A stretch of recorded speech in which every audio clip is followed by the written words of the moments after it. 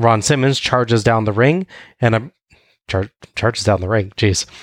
I find the typos by saying the typos. That's all I can do.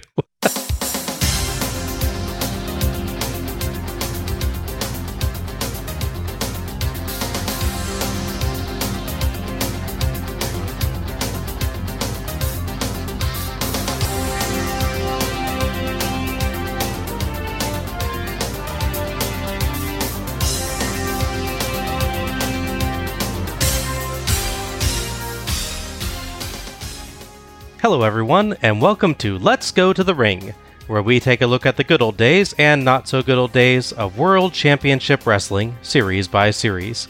I'm your host, Bob Moore, and I'm joined by a guy who definitely knows where to find the power button on a computer, Alec Pridgeon.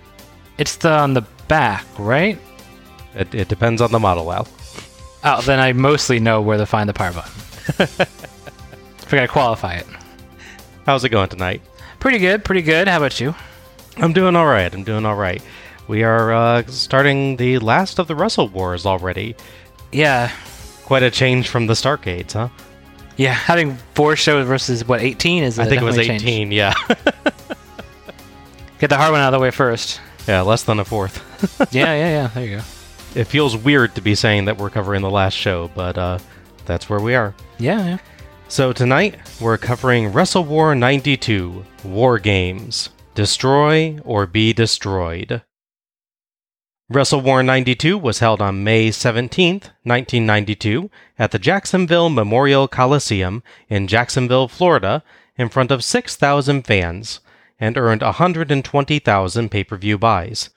That's less than last year's Starcade, which got 140,000 pay-per-view buys, but more than this year's Starcade, which will only earn 100,000, presumably because 40,000 customers saw Battle Bowl on the poster again and suddenly thought of better ways to spend their evening. Good call, yeah. Sadly, though, they did end up missing one of the best Starcades. Yeah. 92 was pretty good. But it definitely turned around from 91, yeah. Yeah. There was one dark match before the show. Diamond Dallas Page and Thomas Rich beat Bob Cook and Firebreaker Chip. DDP aside, I'm not as sad about missing that match as I was about missing the Lucha match last year. That's true. It is weird that Firebreaker Chip is split up from his partner who's randomly in a singles match in the show. Yes, yeah. On one side, Sting's squadron. Has Sting managed to recruit the athletic talent needed to win this grueling war? On the other side, Paulie's dangerous alliance. Is Paulie doomed to destruction? We'll find out as WCW presents Wrestle War 92. We start with a quick video going over the War Games match for tonight. That's Sting's Squadron, which is Sting, Barry Windham, Dustin Rhodes, Ricky Steamboat, and Nikita Koloff, versus Paulie Dangerously's Dangerous Alliance. That's a great name. It is. Arn Anderson, Larry Zbyszko, Rick Rude, Steve Austin, and Bobby Eaton. The package is not very optimistic about Dangerously's chances. Either seems to be fair. I mean, yeah, it's questioning whether Sting recruited a team or not, and then questioning whether or not Paulie Dangerously is doomed to destruction. It's definitely very pessimistic. But I mean, there's a slight difference there between did you recruit the right team, or are you going to continue to exist? True, yeah. There's a very nihilistic tone to the whole thing. Yeah. Seems kind of the opposite of how you'd want to write things. You want to build tension around whether the good guys can win, not whether the bad guys will live. Exactly. Yeah. It does have a really cool backlit logo for the War Games, though. And we got some rather nice early 3D computer graphics for the Wrestle War 92 logo. Mm-hmm, it's true. As a massive amount of pyro goes off, Tony Schiavone welcomes us to the show and claims that it's a capacity crowd. It is probably not, as the Memorial Coliseum could host about 10,000, and I seriously doubt that losing only one side of the arena for the entrance ramp costs 40% of its capacity. Now, to be fair, 60% capacity is capacity. It's a capacity. You have me there. There you go. Just as with last year, we have 2 rings set up, so I will call the one next to the entrance ramp Ring 1, and the other one Ring 2. Tony is sitting alongside his future boss, Eric Bischoff. They build up War Games, and Eric says Sting has been waiting a long time to face the Dangerous Alliance in War Games and to close the book on Paul E. Dangerously. Tony brings up that Sting had his ribs broken in April, and Eric says that he's going to be a marked man, and the Dangerous Alliance will go after his rib injury. Tony throws to our commentary team tonight, Jim Ross, and Jesse the Body Ventura. Though, according to the names that flash on screen, Jesse's last name is simply The Body, as they leave out Ventura. Yeah, that is an odd thing. Yeah. I bet. They still call Jim Ross. So it's not just that they're doing the first names. Just Yeah. Jesse is Jesse the Body. I guess it's better than calling him Jim good old JR. Yeah, true. Jesse is wearing an interesting snakeskin vest and is, of course, wearing massive sunglasses indoors. Jesse says that he went to war in 1969, so he knows what war is all about. Is it less offensive to compare war games to an actual war if an actual military guy says it? It's kind of a loophole, I guess, but yeah. Slightly better, anyway, I guess. I think if they had done it where Jim Ross asked Ventura if it was like going to war, that would be worse. Yeah, but Jesse brings it up himself. Yeah. So, yeah. He also compliments JR's polka dot bow tie, which is in fact not a bow tie but a pocket square. Take off the sunglasses, Jesse. Yes. JR asked Jesse his opinion on the first match for the US tag titles, and Jesse says that he's going to go with the champs as the challengers. The Freebirds are focusing too much on rock and roll and not enough on wrestling. JR says the best fans in the world are in the arena tonight, which seems like kind of a slight on the fans who ordered the pay-per-view. Yeah. Well, they're there in spirit, I guess. Sure. I mean, it's like there's room to put them in there. It's time for the match, so let's go to the ring. Our first match is the Tailor-Made Man, Terry Taylor, and Greg the Hammer Valentine. Long time since we've seen him. Yeah, since the very first episode, in fact. Yeah. Versus the Fabulous Freebirds. That's Jimmy Jam Garvin and Michael P.S. Hayes for Taylor and Valentine's WCW United States Tag Team Championship. The referee for this one is Bill Alfonso, and this will be taking place in Ring 1. The Freebirds have red coats with a silver V shape on the back, and a bit too much of a delay before their pyro comes on, so they kind of had to stand there a bit, awkwardly dancing to wait for it. What does the V stand for exactly? Victory. Gotcha. All right. Taylor and Valentine have music that sounds like a kind of crappy version of Eye of the Tiger. Taylor's red smoking jacket looks awful, like it's entirely the wrong size. Yeah, it does. Valentine has a much better Ric Flair-style robe than professional budget version Ric Flair Buddy Landell. Yes, true. Does this have a V in the back? Because that would make sense. See, that would, yeah. Maybe they stole those from Valentine. That's the feud star. They stole his jackets. The red and blue color scheme for the Taylor and Valentine team is kind of cool, though, and Valentine is wearing white boots, so they've got the full US Tag Champs color scheme going on. Yeah, that's true. Hayes talks at the camera, but Jesse and JR just talk over that. It is enormously funny to me to see the Freebirds leading the crowd in a chant for once instead of being chanted at. And Hayes gets really into stomping for the crowd to clap along. At a certain point, you think he's going to break one of the boards into the ring. Yes. He's like sort of stop and look down and go, oops. Work around that corner. Taylor mocks Hayes strutting to huge boos, so Hayes struts himself and gets big cheers. Hayes out-wrestles Taylor and easily escapes his holds, so Taylor tags out during a whip, but Hayes dodges around so Taylor runs into Valentine and rolls up Valentine for 2. Valentine lands a blow or 2, but Hayes counters a kick into Atomic Drop and hits a couple clotheslines for another 2 count. Hayes keeps stomping for claps, clearly enjoying the reaction he's getting from the crowd. Tag to Garvin, and he dodges a Valentine charge, so Valentine eats ring post. They do a nice and complex counter sequence with attempts at a back body drop, roll up, and elbow drop, ending with a Garvin wrist lock. Garvin fakes a kick at Taylor to draw him in to distract Alfonso, so Hayes comes in without a tag to work Valentine's arm. Tag to Taylor, but the Freebirds just trade off working his arm instead, until Taylor manages some headbutts to stun Hayes, who pulls him down by the hair. Alfonso is suspicious, but Hayes denies nefariousness. and the crowd defends him. Is this Bizarro World? I mean, if you can't trust Michael Hayes, who can you trust? It's hilarious to see this. The Freebirds for the past 3 shows have been these like hated villains. Oh yeah, no, totally. And now the crowd's loving them. Hayes gets a 2 count off a back elbow into an elbow drop, but Taylor falls back during a Garvin armbar to throw him through the ropes, and Valentine hits a double axe handle from the apron to the floor. The two try to wear Garvin down, but he counters many of Valentine's moves, and Valentine topples like a falling tree. Taylor finally earns a 2 count with a clothesline and puts on a chin lock, but Garvin escapes and clotheslines him down, then tags Hayes, who runs wild with punches, back body drops, and a double noggin knocker. Hayes tries the DDT on Valentine, but Taylor nails him with the 5-arm, which Jesse thinks is called the 5-iron. He's got a round or 2 later he's got to play. Yeah. Valentine gets 2.5 off of that. Valentine gets multiple 2 counts off a backbreaker, and again off a headbutt. Valentine oddly sells the chest after being kneed in the crotch.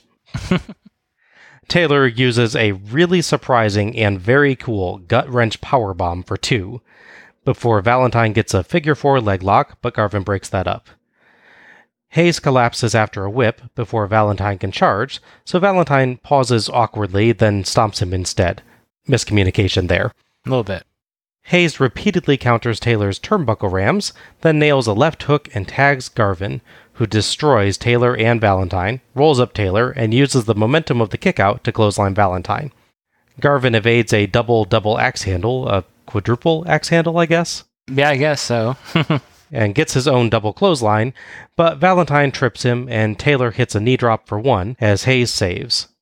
Garvin tries the DDT on Taylor, but Valentine charges, and Garvin casually back body drops him, keeping his hold, and hits the DDT on Taylor anyway, for the 3 count and the win, as Hayes holds Valentine back.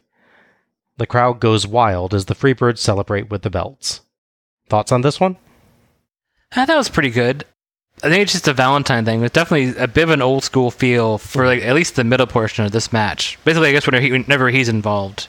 He never really seems to evolve his style like a lot of wrestlers do. Which, can good or bad. If you liked his style in 1983, it still works in 1992, I guess. Mm-hmm. It's interesting because, 2 shows ago we had Pillman and Zink against the Freebirds? This felt like a very similar form to that match. The idea that they're the seamless team, the Freebirds, that is. Mm-hmm. Yeah. They're not doing the dissension in the team thing, like what they did with Doom. Taylor and Valentine get along, but they definitely don't work super well together. Yeah. Which might explain why I'm thinking of one of the great tag teams of all time. You definitely see a lot of points that they intentionally put into the story where the Freebirds are able to use them against each other. Exactly, yeah. The kick out into the clothesline and the bit where Hayes makes them run into each other. Mm-hmm. So they're not on all cylinders, where the Freebirds just are constantly smooth together. Yeah, the Freebirds in this match and most of the matches, they really push the idea that they're a tag team and that's all they are. Mm-hmm. Versus teams that are 2 singles wrestlers that are very strong, but you can separate them in this long section we can control. Mm-hmm. But it's interesting seeing these similar matches in similar teams. But obviously, the Freebirds are now good guys, apparently. Yeah. Who also cheat. Yes. In contrast, just him against Pillman and Zink. For the exact same titles, by the way. Yes. It's extra fun. The mindset of the crowd is completely different. But yeah, it's not super memorable, but it's not bad. Mm-hmm. Yeah, I think I'm in the same mindset. This was a perfectly okay opener. It was a pretty basic tag match, but interspersed with some endearing cheating by the Freebirds, dastardly cheating by the champs, and a few very nice counter sequences that kept bringing me back into the match whenever the bog standard arm work started to make me lose interest.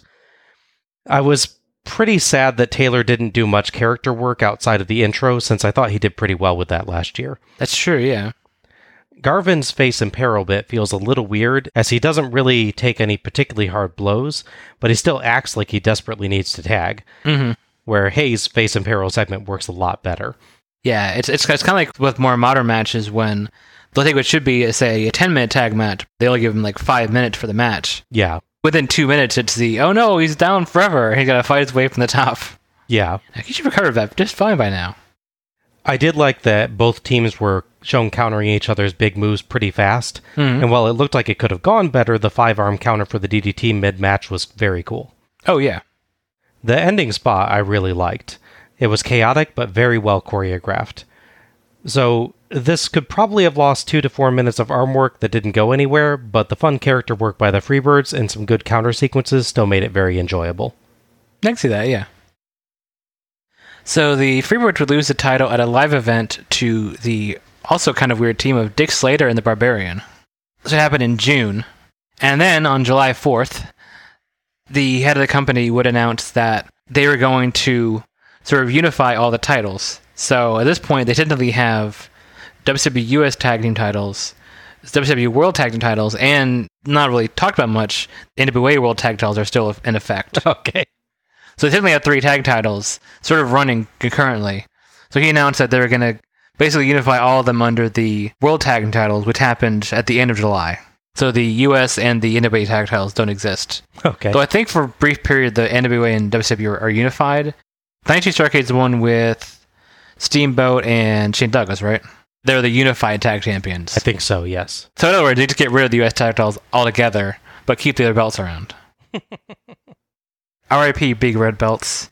I still remember when you made it to the show once. Yes, that was so weird. JR throws back to Tony and Eric, and Tony says the difference between winning and losing sometimes comes down to just one move. Eric and Tony praise Hayes' guts, fighting back to make the tag. Tony and Eric discuss the upcoming match, Johnny B. Bad versus Tracy Smothers, and say that a win for Bad here could get him in contention for a title shot in the future.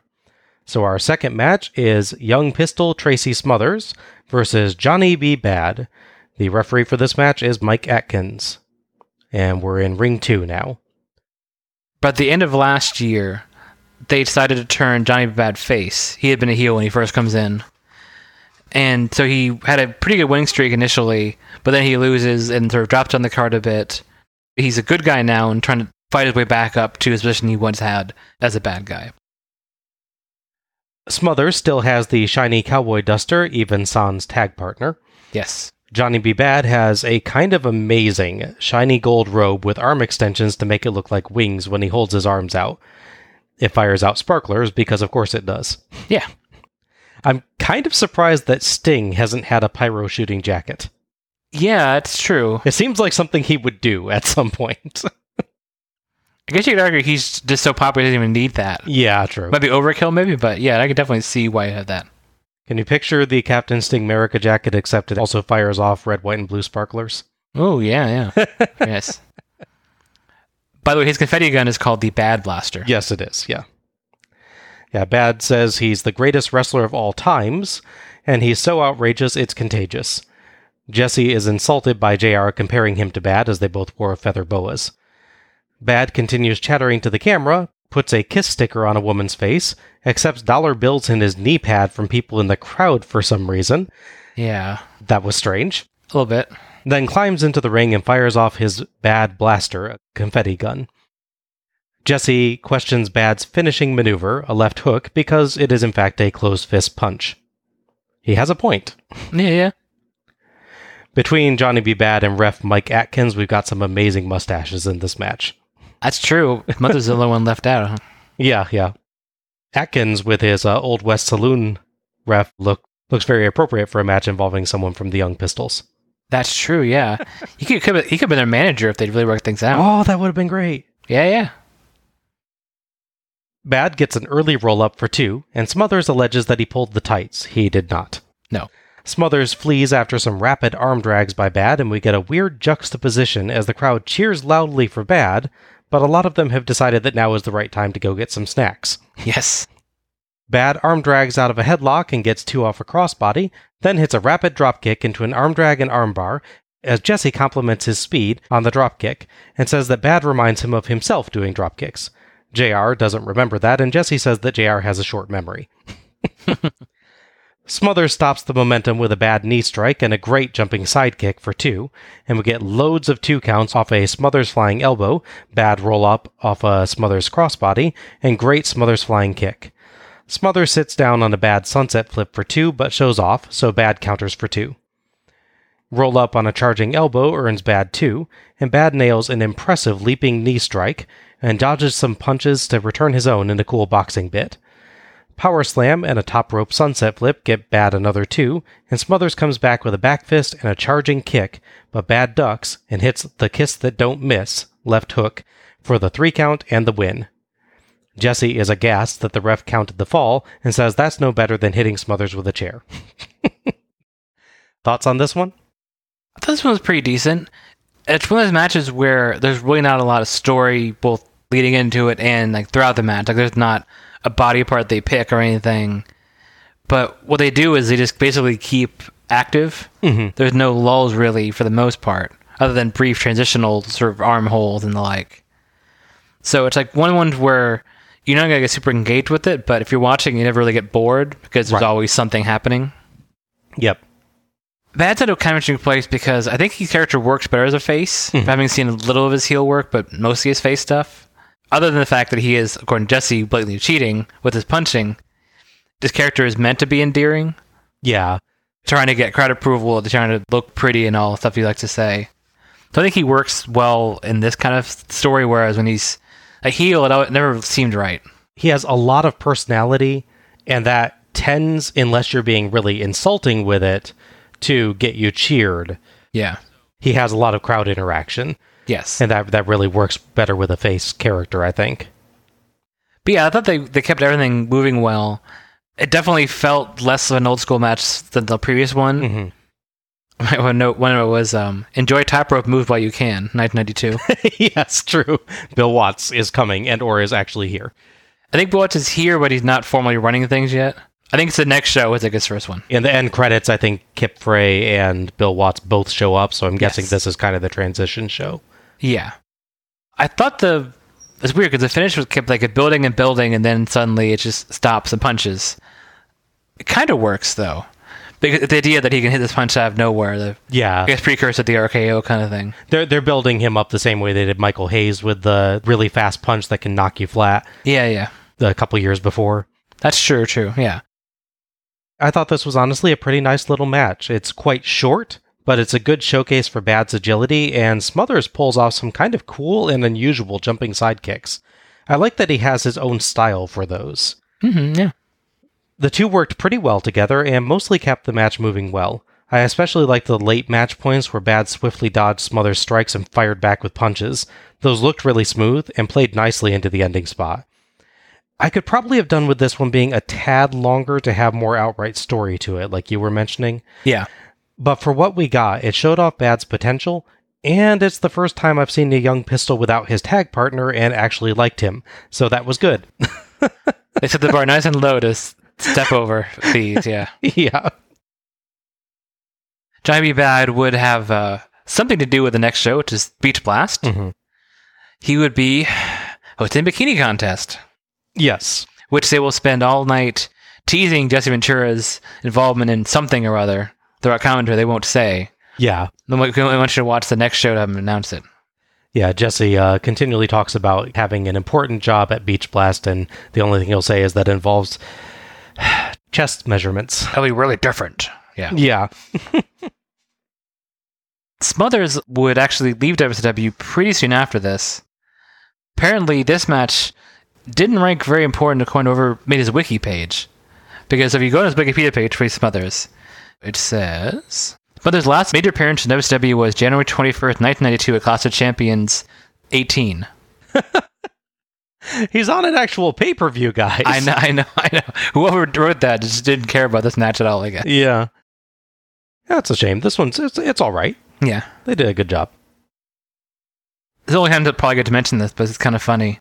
So in 1995, the USWA made their own version of the Nation of Domination faction. Okay. Which was mostly made up of white wrestlers, which is interesting. Okay. And they were all given names that were basically the first name of some famous black athlete and the last name of a different black athlete. So Trace Smothers, when he was in the NOD in the USWA, was named Shaquille Ali. This is a real thing that had happened. Wow. Yes. Probably never going to do a USWA show. No chance to mention that. So yeah. I'd get around to it now. JR throws to Missy Hyatt, who is with the Freebirds and Precious. I did not recognize Precious at first, as she's returned as a brunette. Oh, yeah, that's true. Thanks, Jim and Jesse.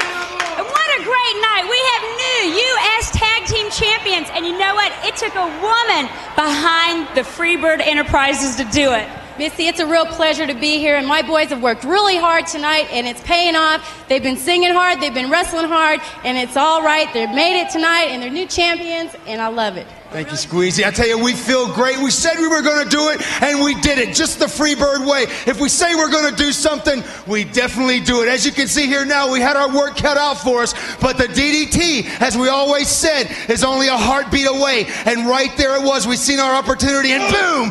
1, 2, 3, the U.S. Tag Team titles go to the Birds. Yes! You know, first of all, Missy, I want to say we dedicated this match to Ronnie Van Zant and the whole Leonard Skinner band. And wasn't it ironic that right here in Jacksonville, where Leonard Skinner was born, where Southern rock and roll emerged, is where the fabulous Freebirds are climbing that stairway back to heaven. And this is only the first step.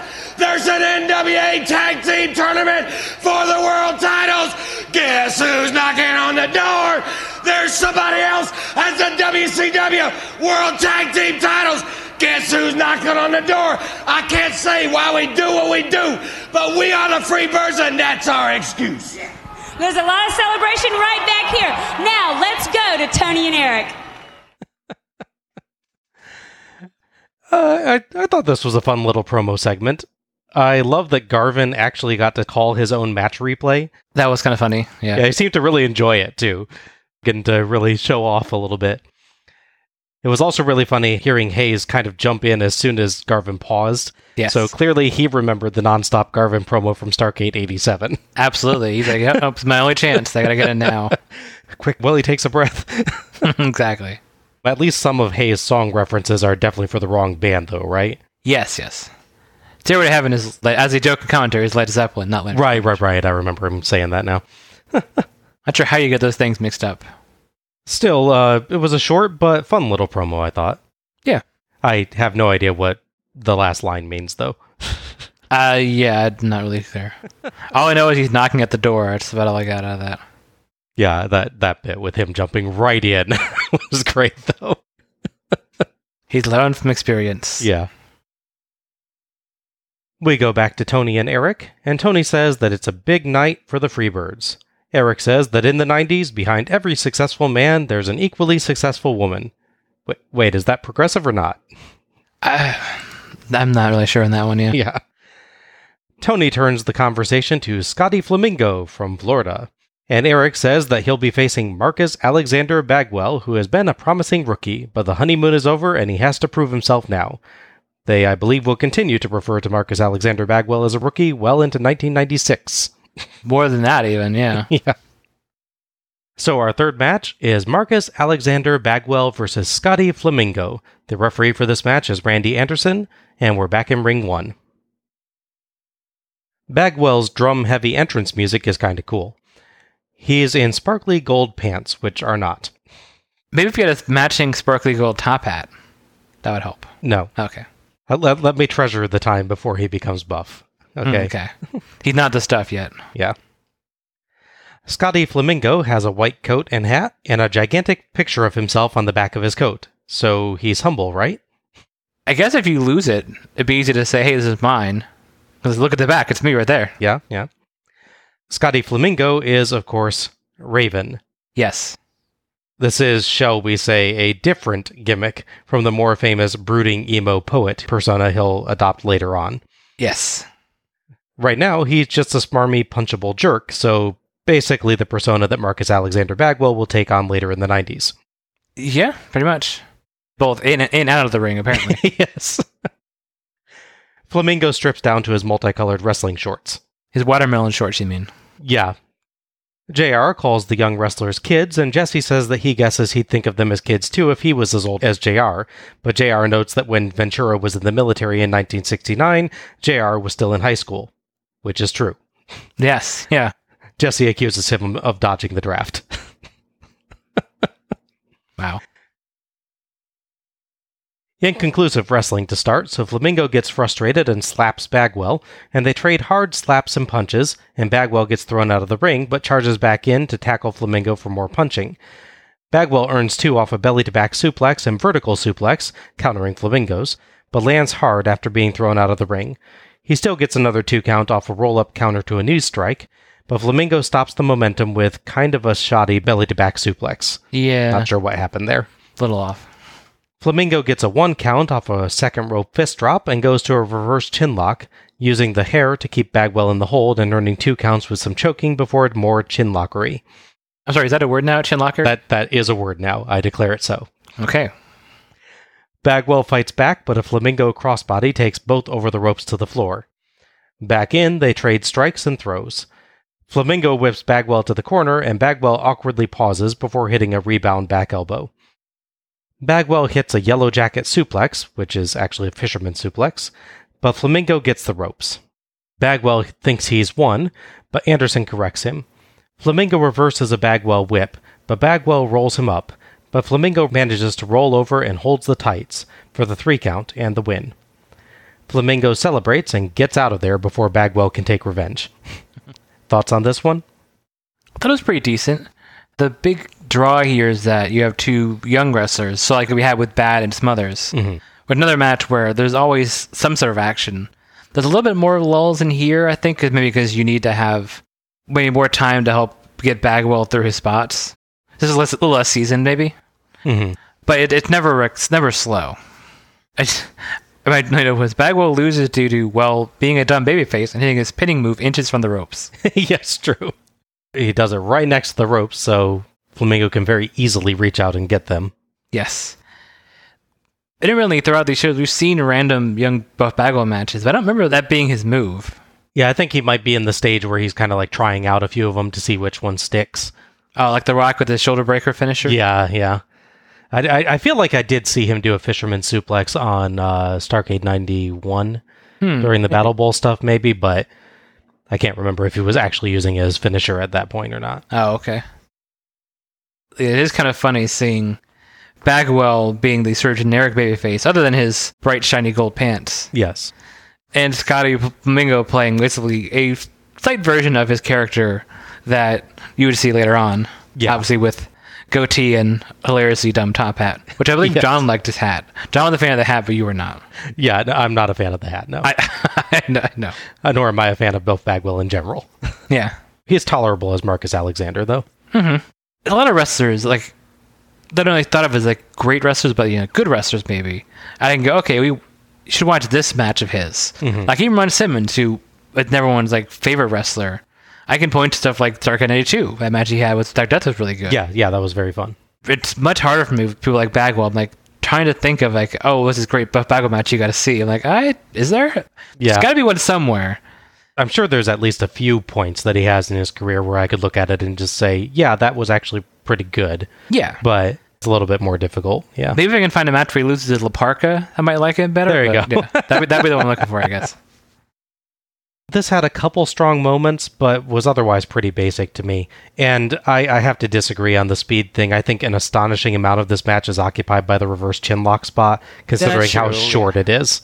I meant more like when they're actually wrestling. I'll give you that. Yeah, it's definitely slower than the second match. I will heed that one, yeah. The guys were clearly athletic, but they didn't quite seem to be on the same page on some moves, and there was a bit of mistiming here and there. I did like the early bit where they traded slaps, but then they repeated it, and it kind of lost its impact a little. Yeah, I can see that.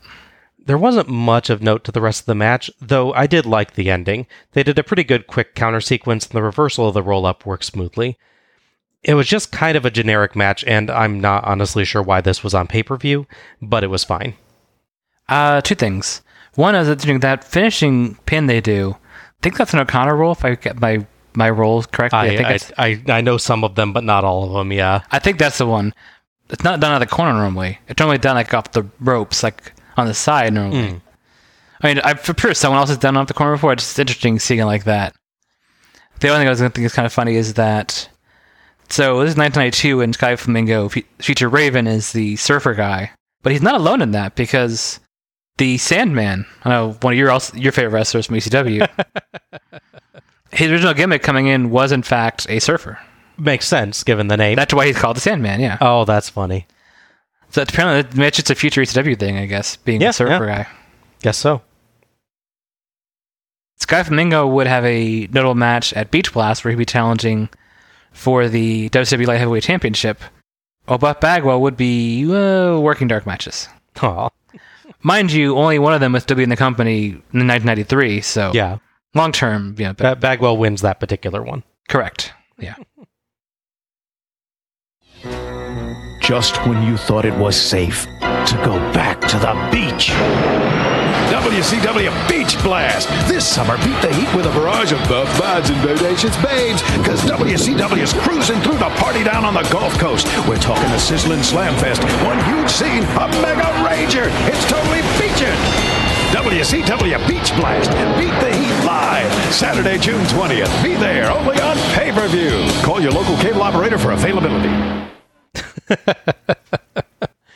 We get an ad for Beach Blast. I really like the logo that they have for it, with the wave that's arm flexing its muscles. Oh, yeah. That's pretty cool. Mm-hmm. They do not have any more information on what'll be on the show than they did for Super Brawl last year, but at least they put more effort into the promo instead of just putting on an admittedly nice fanfare and calling it a night. Yeah, that's true. I feel bad for the poor announcer to got to do the surfer guy voice for the middle Yes. part. Get your wave, brah. We go back to JR and Jesse, who talk up the next match, which involves Junkyard Dog. Jesse says that JYD should have been fined and suspended for interfering in a match at Super Brawl 2, and JR says that Abdullah the Butcher wasn't supposed to be in the ring and shouldn't have been double-teaming with Cactus Jack Ron Simmons. By which I take it to mean that Abdullah and Cactus Jack were double-teaming Ron Simmons, though the way he says it sounds more like Ron Simmons has taken over the Cactus Jack gimmick. I can't see that one working. Ron Simmons can do a lot of things, but the Cactus Jack gimmick seems like not a good fit. Yeah, I'd say so. JR throws to Super Brawl 2 footage in which Abdullah the Butcher and Cactus Jack beat up Ron Simmons when JYD, in tuxedo, comes down to the ring in no particular hurry and headbutts some security guards before going in to fight off Jack and Abdullah to save Simmons. So our fourth match is Cactus Jack and the Bodyguard, Mr. Hughes, versus Ron Simmons and the Junkyard Dog. The referee for this match is Bill Alfonso, and we're headed to Ring 2 for this one. The feud been going between Cactus Jack and Ron Simmons, and he brought Mr. Hughes in to help him after he has a bit of a falling out between the shows with Abdullah the Butcher, who they really had a pretty tempestuous relationship in the past. Yeah, they're kind of on again, off again friends / absolute hated enemies that want to kill each other, right? So. Yeah, pretty much. Him and Terry Funk in a lot of ways, yeah. Yeah. Must be a Mick Foley. That's the Mick Foley thing, I guess. He's very terminal relationship with wrestlers. Yeah. There's nothing typically between Hughes and Ron Simmons. It's all Cactus Jack and Ron Simmons. Okay. And they're just brought in as fill that tag match. All right. Mr. Hughes and Cactus Jack have a weird kind of funeral march for their entrance theme. A bit, yeah. Come on, Hughes. There's only one song that goes with the Bodyguard. Hughes spends the entire time going down the entrance ramp practicing the best grimace he can make, as Jesse questions why in the world Cactus Jack, of all people, would need a bodyguard. Well, I think it's less a bodyguard for him and more a bodyguard for us. Yeah, probably. Jack walks off the entrance ramp and goes back around the stage to hide amongst the curtains. Ron Simmons and Junkyard Dog make their entrance, and Simmons runs ahead, but suddenly Cactus Jack runs out and knocks JYD off the entrance ramp, flings him into the entrance ramp, then dives off the ramp to elbow drop JYD on the concrete floor. That really looks like it should have hurt Jack a lot more than JYD, but JYD's down regardless. The way he does that move, especially in concrete, his whole side of his leg and hips just lands in concrete. He doesn't even really have his point of his elbow down. He sort of has the bottom of his arm sort of grazes you as you fall. Yeah. He takes very good care of the person he's doing the move to. Oh, yeah. And very poor care of himself. That's accurate, yes. Yeah. Simmons, who was brawling with Hughes, notices and charges over to back body drop Jack on the entrance ramp, but the damage is done, and JYD is carted off by WCW staff and Mike Atkins. Jack laughs madly in the ring and asks the camera, "Can't you see I've finished him?" Jesse proposes ringing the bell for a count-out victory and just moving on, but Jack keeps calling for Simmons to come back out as Hughes grimaces at the camera. Ron Simmons charges down the ramp, and a brawl erupts in Ring 1 rather than Ring 2, with Jack and Hughes overwhelming Simmons with double-team strikes until he ducks a double clothesline and takes both down with his own. Jack and Hughes roll out, and Jack makes disturbing squealing noises until Hughes finally rolls back in and Alfonso rings the bell. Jack climbs back up on the apron, but Alfonso orders him back down as this is now apparently a singles match. Alfonso is very strict about the rules for a guy who'd be famous for being ECW ref. Yeah. And manager. Actual match number 4, therefore, is Mr. Hughes versus Ron Simmons with referee Bill Alfonso. I see, I like my summary better. Mine, Mr. Hughes with Cactus Jack versus Ron Simmons without JYD. There you go. And yeah, this could have been Cactus Jack versus Ron Simmons, but we live with what we got. Yep. Simmons destroys Hughes early on, including a monstrous clothesline, and JR builds up their shared football history as defensive linemen. Jack comes over to give Hughes advice, and Jesse asks where Jack played defensive line. JR quips, "I think the New Mexico Psychiatric Institute." Okay then. Hughes challenges for a test of strength and uses a cheap shot to take control, then uses big clubbing blows and loads of choking to wear Simmons down. He earns 2 counts off an elbow drop and knee drop. And JR and Jesse are confused about whether Jack can wrestle until someone finally gets word to JR that this is indeed a singles match, several minutes into it.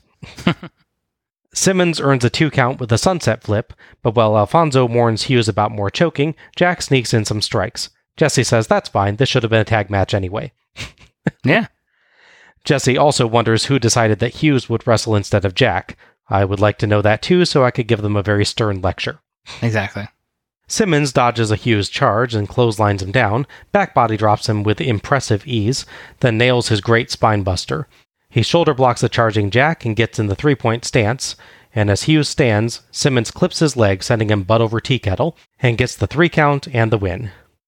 Jack tries to attack again right away, but Simmons just shoulder blocks him down again. Simmons celebrates briefly and makes his way out of the ring before the heels can recover.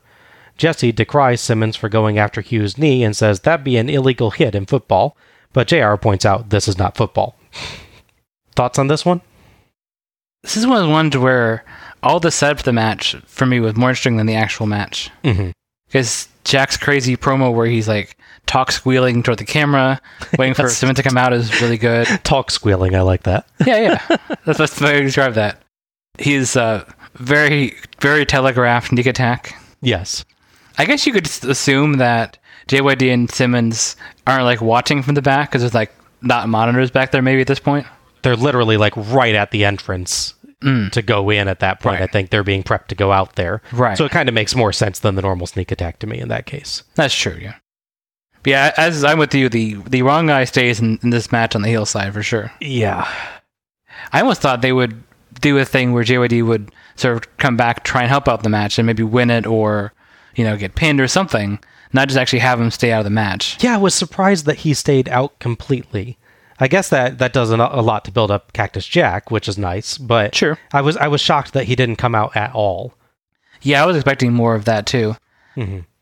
On the plus side, since it's Ron Simmons and Mr. Hughes, while the action isn't that great, you get to see Simmons really sort of control the match, which I definitely wouldn't like as much as Cactus Jack, because I want to see more back and forth there.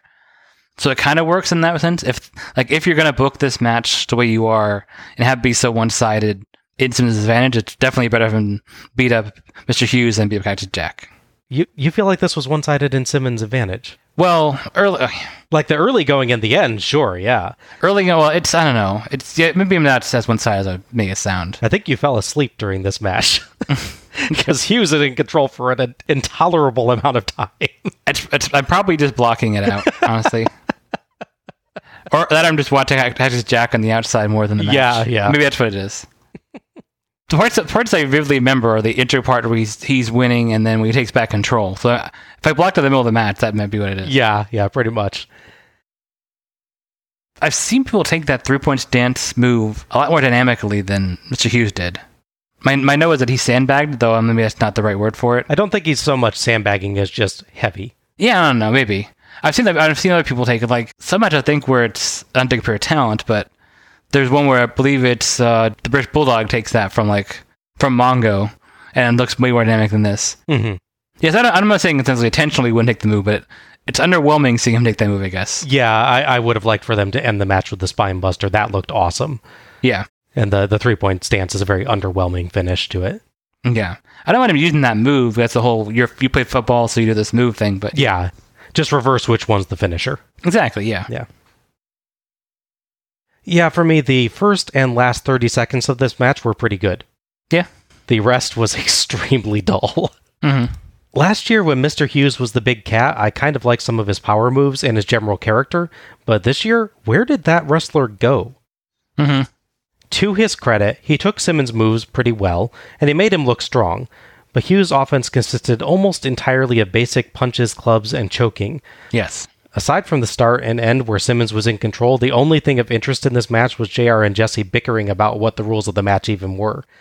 Well, that and how well Hughes' sunglasses stayed on. That's true, yeah. Give him that. That's very impressive. Very dull match, made all the worse by watching Cactus Jack outside the ring and thinking how much better this would be with him in the ring. Yeah. So, I think this is about the end of the whole Cactus Jack Ron Simmons things. At least on pay-per-view, kind of tapers out at this point. Doubly strange that he doesn't fight Cactus in this match then. Yeah.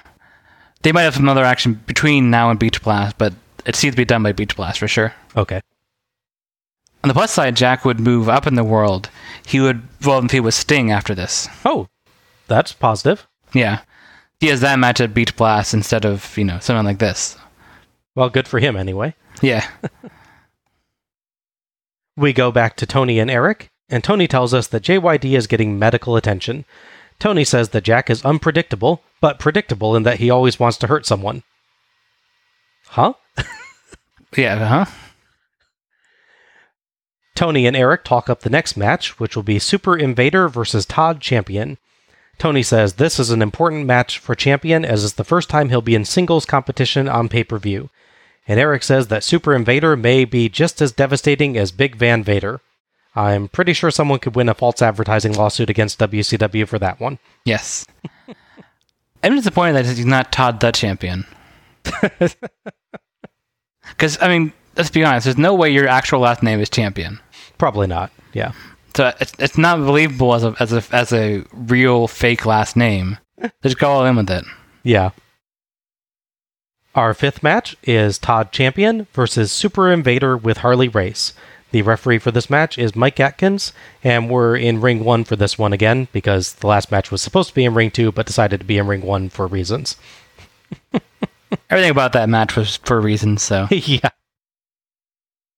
So at this point, Vader is splitting his time between WCW and New Japan.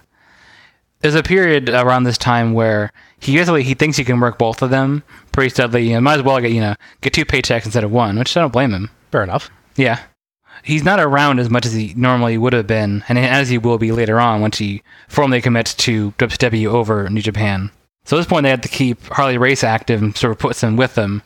So they decided to slap a mask on Hercules Hernandez, a.k.a. Assassin Number 2. Yep. Imply that he's Asian in some way, and call him Super Invader.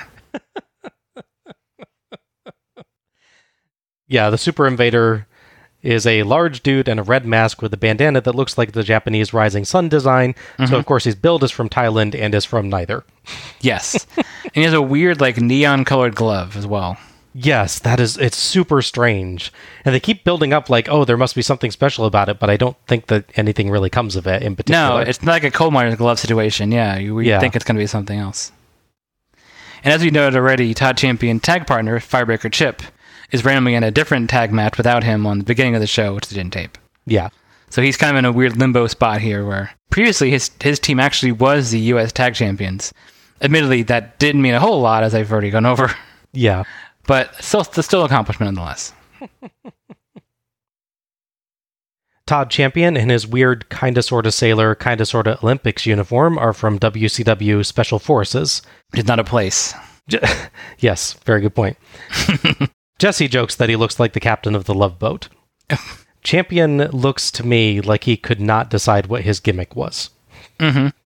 Is it military? Are you an Olympian? Is it what's going on here? He's just America, I guess. I guess so. They should have, not that would ruin that nice jacket, they should have found a way to turn part of Sting's USA jacket into pants he could wear. Ugh. Don't associate Sting's America jacket with Todd Champion. I'm just saying you can get more used to that jacket later, making nice pants out of it. And as you noted, Super Invader is Raymond Fernandez, better known as Hercules Hernandez, or Assassin Number 2 from way back at Starrcade 83, or as John would have put it, not the cuddly one. That is true, yes. This is our second person, I believe, that we haven't officially talked about since the very first show. That's true. Yeah, I didn't think about that. Real flashbacks about, what is this, 9 years down the line from that? Yes. Yeah. Correct.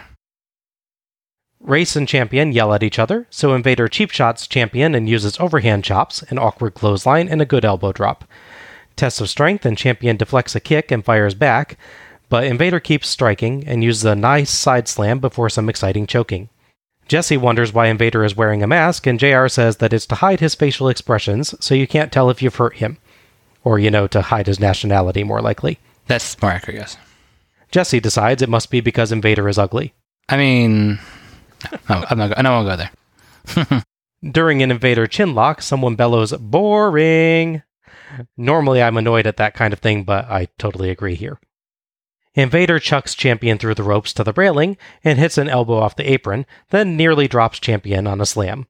Mm-hmm. Back in, he does a much better slam and tries nothing in particular off the top, but Champion gets a boot up and lands punches as Invader's mask now has a weird lump in it.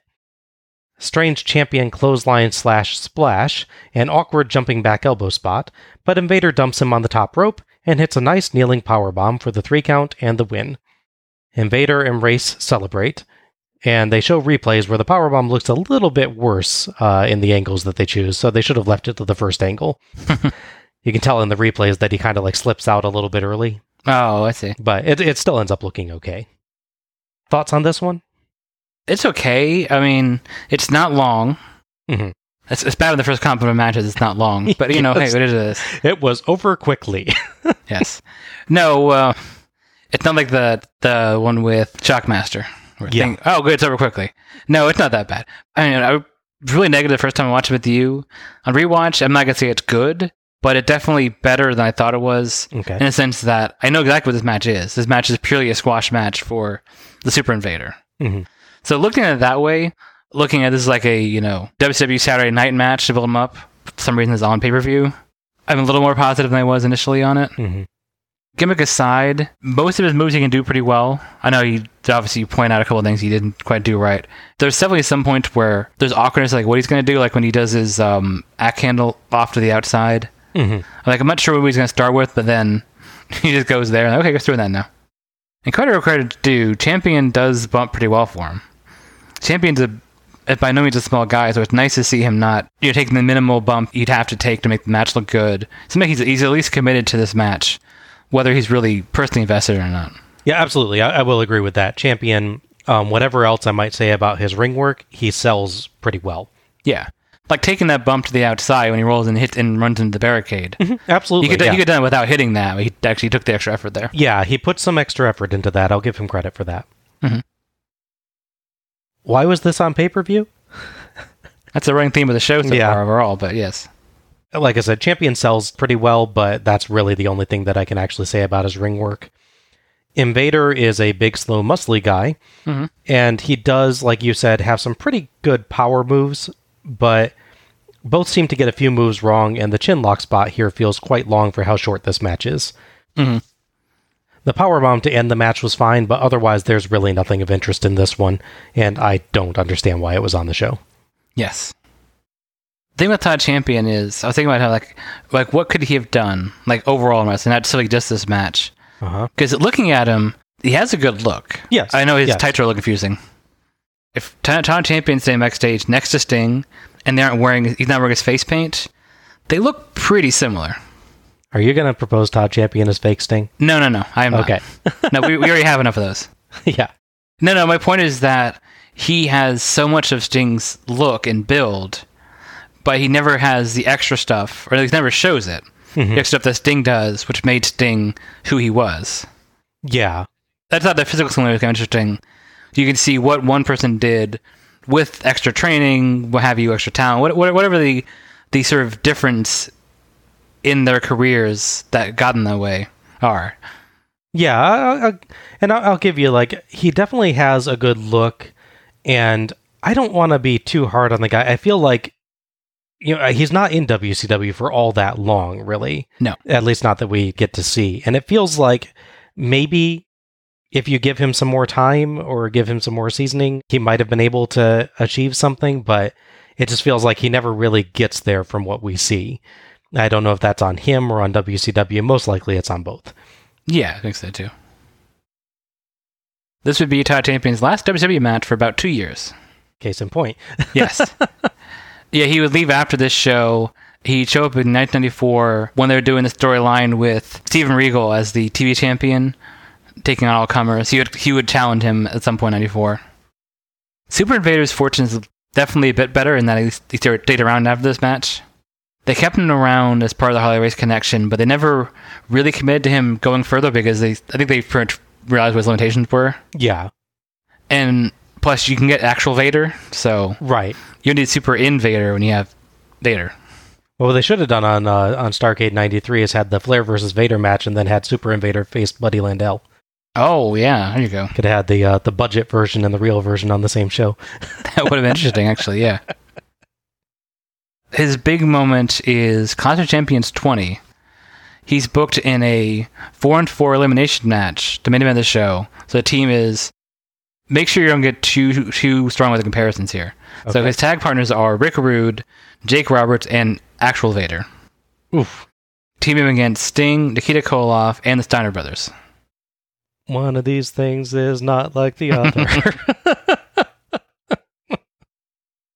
On the upside, he would technically come out victorious, even though he's actually the first person eliminated. Because it's an elimination match, his team would win in the end. So he does actually win. Well, there you go. Sort of. He accomplished something. Yeah. In that he let other people accomplish something for him. Yes. As I'm sure I mentioned at some point before, his greatest achievement would, of course, be going to Japan Pro Wrestling, teaming up with Scott Norton and forming the Jurassic Powers. That is pretty good. Yes. JR and Jesse propose a Vader Super Invader team-up. Would that be called the Big Van Invaders? Yeah, I'd go with that one. But seriously, leave Vader alone, guys. Yeah. They turn to discussing Sting's rib injury at the hands of Vader, and Jesse says that Sting is coming back too soon and he's going to pay the price in War Games. Our sixth match is Richard Morton versus Big Josh. The referee for this match is Bill Alfonso, and we're in Ring 2 for this one. So in the wake of the end of the World Six-Man titles being a thing, the York Foundation just kind of broke up and stopped being a thing. As we saw, Terry Taylor formed a team with Rick Valentine that didn't exactly go that far. Yeah. We saw already. And Thomas Rich is in a dark match on this show. Yeah, I do, like, as goofy as that gimmick was, I do feel that's a shame, because Taylor seemed to be enjoying himself in it and had so much character in that gimmick, where tonight it just felt like he didn't do anything outside of the entrance. Yeah. But curious to see what a six-man tag match with the York Foundation would be. Yeah. Because you have Morton, who's a good worker, and you have Taylor. Rich is not my favorite, but I'm curious to see as a unit if they work well together. Yeah, I'd really be interested in that, honestly. Yeah.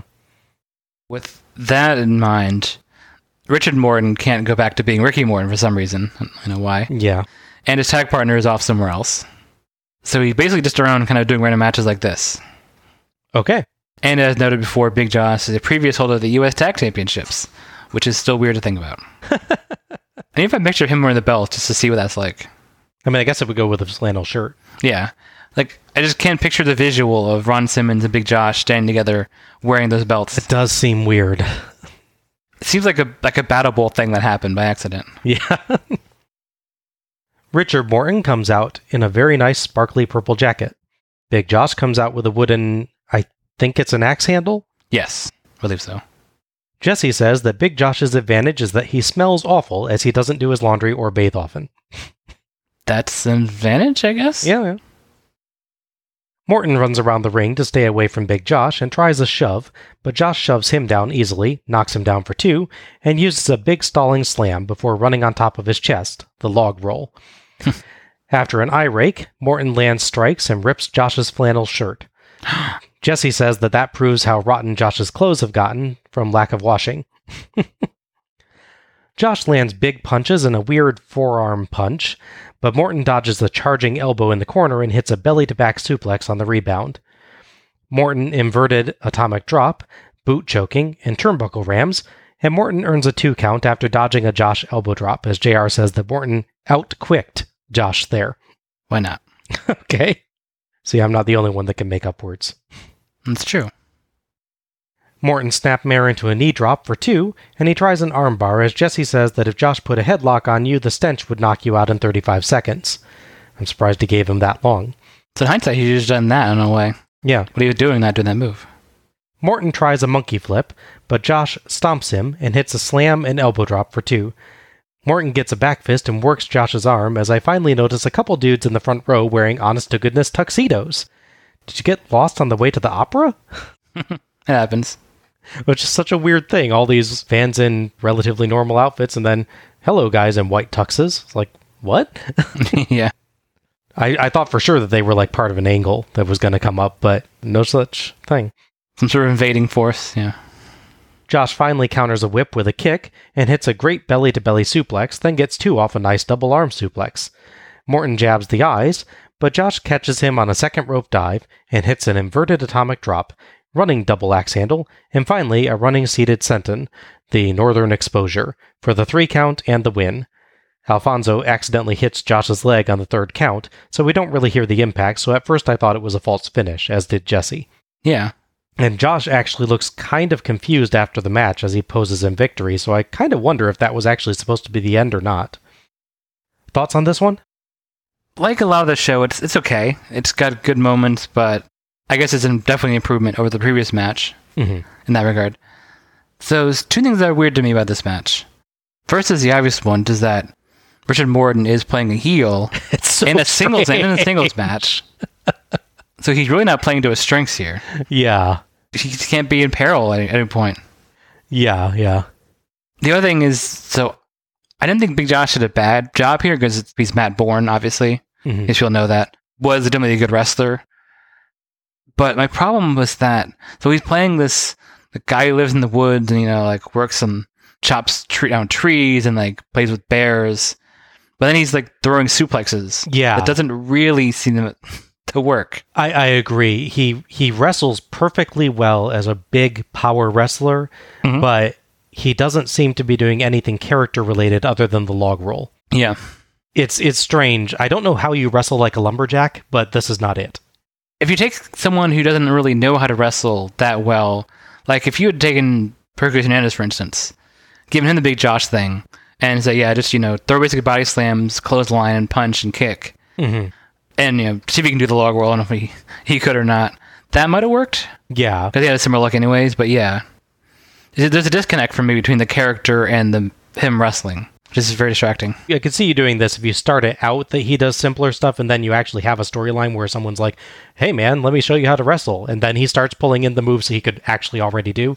Yeah. Then you could make that work, but it is a weird juxtaposition. It doesn't quite fit. Yeah. Exactly, yeah. Or it'd be fine, honestly, even if they did do that and then they just actually treated it as surprising and had like a storyline explanation for it ultimately. Yeah. That would work, yeah. Sure. Yeah, I'm totally with you. It is so weird to see Ricky Morton as the heel. Yeah. I'm hardwired to cheer for him when he's getting beaten up. So yeah. He definitely does everything he can to make Big Josh look strong, though. And Josh has good, big swinging strikes and some nice suplexes, and he looks impressive as a power wrestler, like I said. I do find his choice of a finisher quite weird for this character as well. Yeah. It works a lot better when he's doink. He at least manages to look like a big, tough guy, so it works all right. I just feel like this match would have been better with the heel and face alignments reversed. But between Morton's expert selling and Josh's raw strength, it worked.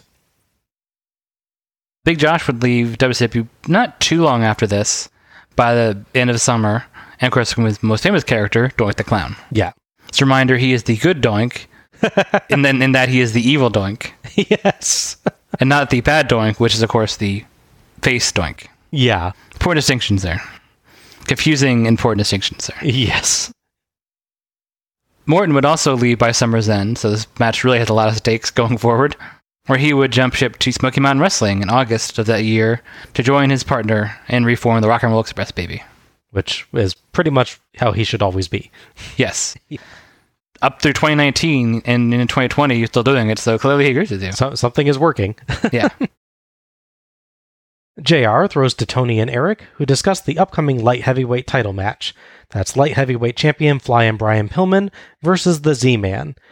They are friends and former tag team champs facing each other. Tony can't believe he's going to see it. Eric builds up that both are known for their aerial attacks. Z-Man certainly is. Yeah. But he thinks that Pillman will keep it on the mat and win. Tony throws to a video of an interview with Z-Man accompanied by Pillman from WCW Saturday Night. Time after time after time, the Z-Man gets on a roll. I started to get out of the slump. I got things together. And you two punks, JT Southern and Scotty the Flamingo, jump on my back. You know, anytime you two punks want a shot at me, I'll put the title on the line anytime either one of you two want. Wait a minute. What title are you talking about? You talking about my title? Let's not get ahead of yourself, okay? Hey, wait a minute, Brian. It's national TV. They jumped me from behind before, as you know. You know what kind of a temper I got. And I want some revenge on these two, Brian. I didn't mean your title. Like, Brian, you're my best friend. Tom, I know you're hot at them. They're not exactly at the top of my list. But I'll tell you what, I've never known you to look past an opponent. I've come out here tonight to help you out, just like I did all the times we tagged up together, and you got no gratitude for it. Help me out? Yeah. You help me out? Yeah. You know, to tell you the truth, Brian, a lot of people have been saying since you got the belt around your waist, you've been a little bit too generous with your help, Brian. I was fine on my own. You know something, Tom? We don't have to wait till tomorrow to do this. We can do it right now if you want. Let's do it right now. Guys, wait just a second. Wait. He called him Tom. You know things are serious. Oh, yeah. Really good segment here. I'm really glad that they showed this. Yes. It built some great tension between two face wrestlers. Pillman's stunned reaction to Z-Man offering to put Pillman's own title on the line before Z-Man's even won it is great, and he's got a heck of a legitimate complaint against Z-Man there. But you can actually kind of buy Z-Man's excuse that he was just angry at the guys who attacked him and not thinking about what he said, too. Yeah. This got me quite interested in seeing the match and wondering just how these guys would fight it out. Will they act like respectful rivals, or really let their anger control them? So, great use of the video recap here. I think we had more of that throughout the show, assuming there's build up at all. Definitely. Yeah. I feel like at least some of these matches probably had more emotion that could have been brought out by doing something like this. Yeah. And this is the only one. There's not one for War Games or anything either. That's true, yeah. So it's surprising. They assume we know all that stuff, I guess. But they do a really terrific job with this, I thought. So it sounds like they basically already had a title match scheduled between them, but Z-Man got a little ahead of himself there. Correct, yes. Our seventh match is Z-Man versus Flyin' Brian Pillman for Pillman's WCW Light Heavyweight Championship. The referee for this one is Mike Atkins, and we're in ring 1 for this one. Z-Man looks surprised when his pyro goes off, giving a little jump. He talks to the camera on the way down to the ring and says it's time to even the score with Pillman. JR says that Z-Man must be a favorite for Jesse since they're both from Minnesota, but Jesse says that his favorite Minnesota wrestler is Arn Anderson. Note that Arn is from Minnesota in kayfabe only. He's actually from Georgia. That's true, yeah. Z-Man and Jesse are legit Minnesotans. Mm-hmm. Pillman gets some loud pyro and has a cool black and white jacket. JR says that Z-Man and Pillman are still friends, but Jesse scoffs at that and wonders which one was going to cheat first. We start off with a really sarcastic handshake from Pillman.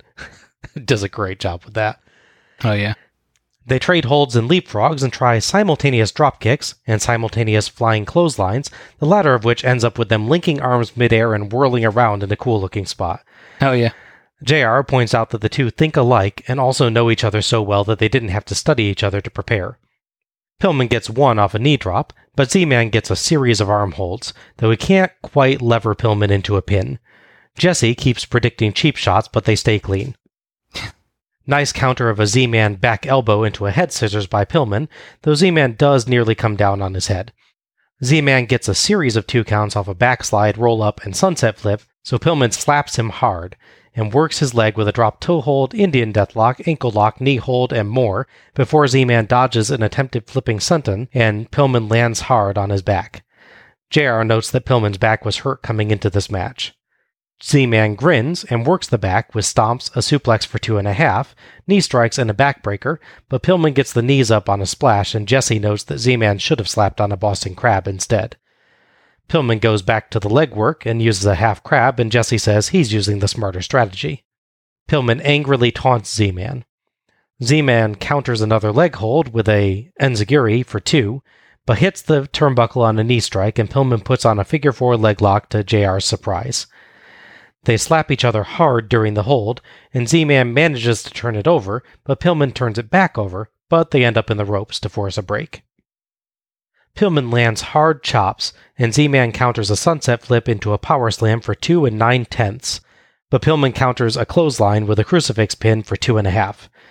Attempted Pillman superplex, but Z-Man pushes him off and hits a crossbody so hard, Pillman flips and actually lands after Z-Man. That was a rough one, yeah. I have never seen a crossbody hit like that before. Z-Man drapes an arm for 2. Z-Man hurls a charging Pillman skyward for 2 3/4, and Pillman dodges an elbow drop at the last possible moment. Yes.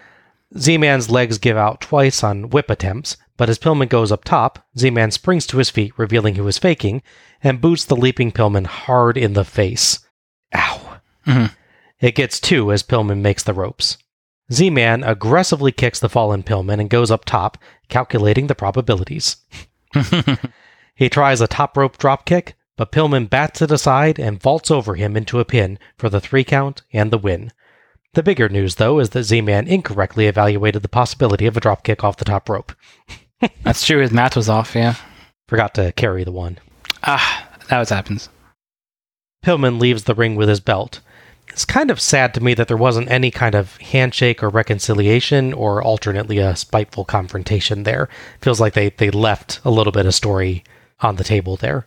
Yeah, I think there's going to be a follow-up to this like later in the show, but then they just don't do it. Yeah. Thoughts on that one? I thought it was a really pretty strong match. It was really solid with the sort of motion that it got through all the holds and strikes. They definitely put more into this character-wise than like almost all the show so far. Yeah, definitely. The story they tell is really nice, that they're definitely friendly at first, obviously with some tension as we got from the video package, but as things go on, it definitely becomes more clear that there's more to it than just friendly rivalry with them, which is a nice touch.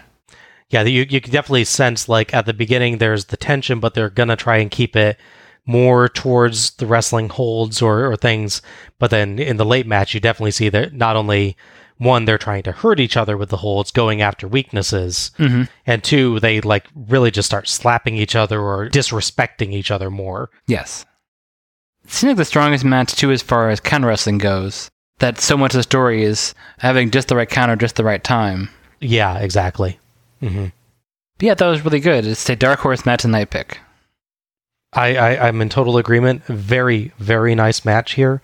And the card badly needed something this good. Yes.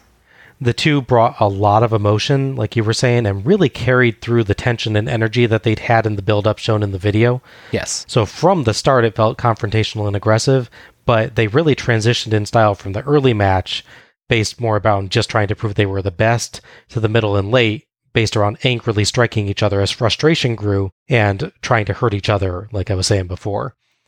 No one actually cheats during the match, True, yeah. despite Jesse's best efforts. Yeah. But both feel like they get very, very close to being willing, spending the entire match on the edge of turning heel.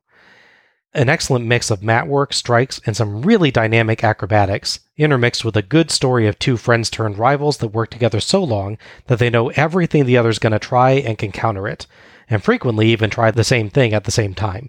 Yeah. A couple spots do get a little bit sloppy, but it does not spoil a really great match. This was exactly what I needed at this point in the show. Yes, for sure. One thing I think is kind of interesting, too, is that, especially comparing year to year watching these shows, Tom Zink seems like at this point he dropped a lot of mass. He's still in shape throughout, but he's definitely less bulky on this show than he normally is. Yeah, I'll agree on that. He doesn't look like small or anything, but No. if you compare him to prior years, it looks like a slimmer Tom Zink. Yeah. Which really pushes the idea that he's trying to work the fast-paced, longer technical match. Yep. For sure, yeah. Yeah, I thought this was great, and these guys did a terrific job. Mm-hmm. This is by far the best Tom Zink performance as well. I agree with that. Not that he's been bad on earlier ones, but just this one was like, oh my gosh, so much emotion. Yeah. On the other ones, he's often I'm going to perform in the match and do my moves and everything, but not necessarily be that great about the emotion of it. Yeah, like the Terry Taylor situation, yeah. Yeah, you got the full picture with him in this match. Yeah. Definitely nice to see more of this in his career than what we got. Absolutely, yeah. Obviously, as I mentioned earlier, Sky Flamingo will be challenging for the title on the next show. In contrast, Tom Zink would work a dark match with JYD and Big Josh against Richard Morton, Tracy Smothers, who is still around if my Wikipedia is saying otherwise, and DDP. Okay, well, that might be okay. Yeah. Got shame it's a dark match. It is, especially given, like we were just saying, this appears to be Tom Zink kind of finally finding his footing on like a full character standpoint. Yeah. So it would have been nice to see if he could carry that forward or not. Yeah. Absolutely. We get the Beach Blast promo again, and JR says that the card will be released this coming weekend. One wonders why it couldn't be ready for the show, so they could actually have something more to tell us, rather than running a basic ad over and over. That would be nice, yeah. JR transitions to talking about the upcoming Steiners versus Fujinami and Iizuka match, and Jesse says that the Steiners are considered the greatest tag team in the world, and they're going to have a chance to prove it here. JR asks why the Steiners want the IWGP titles when they have the best prize in pro wrestling, the WCW World Tag titles. And Jesse says that's because the Steiners are gluttons. Match 8 is Fujinami Tatsumi and Iizuka Takayuki versus the Steiner brothers, Rick and Scott, to determine the number one contenders for the IWGP Tag Team Championship. The referee for this match is Randy Anderson, and we're in Ring 2 for this one. Back in November, the Steiner brothers lost the IWGP Tag title to Muda under his actual name as Kiji Muto. Okay. And Hiroshi Hase, the future WCW International World Champion. That team has also lost the titles to someone else. Okay. We're now quite a few months since that title loss, so now two different teams that aren't either of those two are challenging number one contendership for the tag titles. It's a little weird. Yeah. They're not fighting Muda and Hase. Yeah, it's interesting. You wonder where the other guys came from. Exactly, yeah. Maybe in New Japan it makes sense, I don't know. I guess if Muda and Hase wanted a shot, they probably would just get one being former champions. Right. And maybe the Steiners did get one that's not mentioned anywhere, I don't know. Yeah. There's a long time gap between the two matches, so. I was thinking maybe if I was following both at the time, I'd go, oh, I know this happened, blah, blah, blah, this happened, but yeah. Yeah. Two other things worth noting. This is a non-title match, despite the Steiners, as mentioned, being the World Tag Team Champions. Right. Which is a little weird. The other thing is that there's no mention of Tatsumi Fujinami's previous appearances, since they involve Ric Flair. True. Former NWA World Heavyweight Champion he was? Yeah. And depending on whose company you got the results from, either the DQ finish or he won by a pinfall, so yeah. We'll discuss that more when we cover that show. It's very confusing that way that was handled between two companies. Yeah.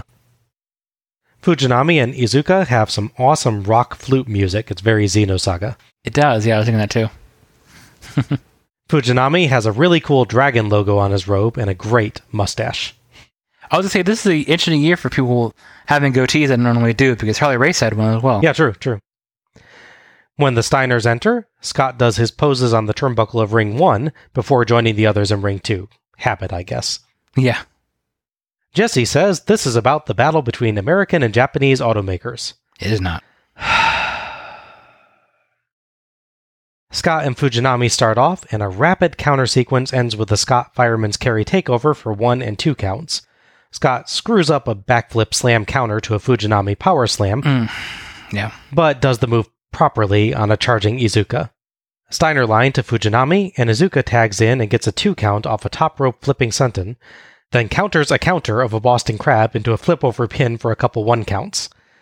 Scott bridges out and hits a double underhook powerbomb, then carries Iizuka to Rick. Rick tags in with a top rope elbow drop to the suspended Iizuka, but as they fall, the side of Rick's leg lands hard on Iizuka's face. Mm-hmm. It gets 2, and you can see blood dripping from Iizuka's nose. Yeah. Rick puts on a chin lock, but Iizuka scoots across the ring to tag Fujinami, and Rick just clearly lets him. You can see the communication, even the camera angle between Rick and Fujinami. They're looking at each other, and there's probably can read lips. You could tell what they were saying, but yeah, you let that happen. Yeah, they can tell something went wrong, and the guy needs to rest for a bit. Yes. Fujinami fights Rick and Scott in turn and suffers a 2 count off a Rick elbow drop and several holds, but lands some hard strikes of his own before lifting Rick onto his shoulders and tagging Iizuka for a crossbody. But Rick turns that into a power slam off Fujinami's shoulders for 2. Awesome spot, but let the poor guy recover from the first hit. Also, the rotation on that counter was very tight. Yes, yeah. It was inches from disaster. Yes. Yeah, Iizuka does not have great luck with Rick Steiner in this match. You should really stay away from him, yes. Yeah. Iizuka lands hard strikes, but Rick gets an elbow drop for 2, and Iizuka tags right back out. Fujinami works Rick's leg with hard kicks and ankle and leg holds, though Rick manages a couple roll-ups for 2. Tag to Iizuka for a very vicious ankle hold that Rick manages to reverse into a pin for 2 a couple times, and Rick brings in Scott to get 2 counts off a tilt-a-whirl slam, double chicken wing, and pump handle slam as the Steiners destroy the poor guy. Iizuka is an absolute champ for taking all this. Yes. Cool spot as Iizuka counters an arm hold by going for the leg, but Scott rolls with him to pin Iizuka for 1. Iizuka makes the ropes and tags Fujinami without Scott noticing. Fujinami leaps off the top rope to club Scott and uses Rick to distract the ref so Iizuka can land a leg drop. Fujinami gets 2 off an abdominal stretch, but Scott tags Rick, so Fujinami tags Iizuka for some rapid kicks.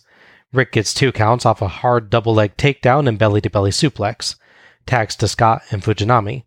Fujinami and Iizuka try to double-team Scott, but Scott backflips out of their hold and flips both of them down. They dodge a double clothesline from Scott, but they eat a diving double Steiner line from Rick. That looked painful. Yes. Scott goes for a top rope suplex on Iizuka, but Fujinami back suplexes him down and is ordered out by Anderson despite being the legal man. Yeah, it was a little weird. Iizuka can't bridge on a high-angle German suplex, but gets 2 anyway. Tag to Fujinami and double-team spike pile driver by Fujinami and Iizuka, and Fujinami holds Scott for an Iizuka dropkick. It felt a little bit weird to me that he didn't go for a pin after the pile driver. Yeah, I was thinking that too. Dragon Sleeper by Fujinami. Scott gets the ropes, and Fujinami goes for it again, but Scott kicks him in the face. Tags to Rick and Iizuka, and Rick hits a Steiner line and elbow drop for 2, and a belly-to-belly suplex for 2 as Fujinami breaks.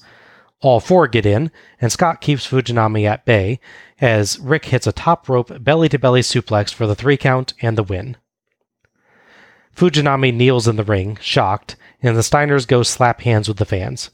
Jesse continually calls Iizuka Izuki as he calls the replay. Close, I guess. Yeah, I guess so. Thoughts on this one?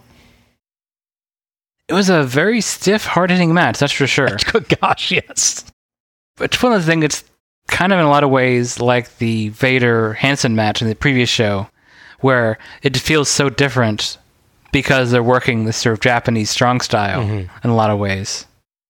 Obviously, the hard-hitting nature really does not benefit Iizuka, because he has a rough time with this match. Poor guy. I swear, that first thing especially, just I didn't catch where it happened at first, but when I was doing the rewatch, I was looking for it more because I knew it happened this time. Yeah. And yeah, Rick's leg comes down full right on the nose. Like, his head's not even tilted. It's right up there, so, Yeah. Credit where credit's due, that guy managed to come back in for all his spots. And absolutely. You can maybe make the argument that he shouldn't have. He should have actually had him checked out at first, but... Fair point, yes. That's the sort of dichotomy of wrestling. You're praised for when you work through injury, but maybe sometimes you shouldn't have to work through injury? Yes. It's a question to be asked a lot of times. Obviously, the issue with him taking that big bump and injury is that it definitely messes up their plans quite a bit, at least in the early part of the match. Yeah, I feel like I didn't portray that very well in the recap I was doing, but Fujinami is in the match for a very long time. Yes. It's just that a lot of his stuff is more summarizable, where when Iizuka gets in, he's getting in specifically because they have this big spot plan that needs him. So I ended up calling out a lot of his spots, and I feel like it sounds like he's in the match a lot. Right. But it's like probably more of a, 70-30 Fujinami versus Iizuka. That's about accurate, yeah, I'd say, yeah. Yeah, there's a period after the injury happens, he just stays down for a while, and understandably so. Yeah. And so, yeah, Fujinami's got to work a longer match in sections that he may not work so continuously throughout.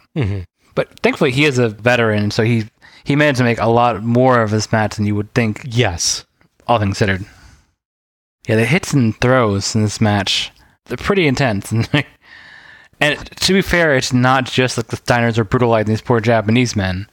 They are definitely giving them as good as they get. Absolutely. Some of those kicks, especially. Yeah. The ones Fujinami does to Rick's leg. Yeah. Like, ow! Yeah, it was shade of Inoki against Muhammad Ali. In a lot of ways. I was going to say, maybe it's a little bit of, this is the leg that hurt my friend. I shall take revenge on it. Yeah, there you go. Yeah, it's interesting to think, at the culminant end of the match, this poor guy takes this horrific bump on his face.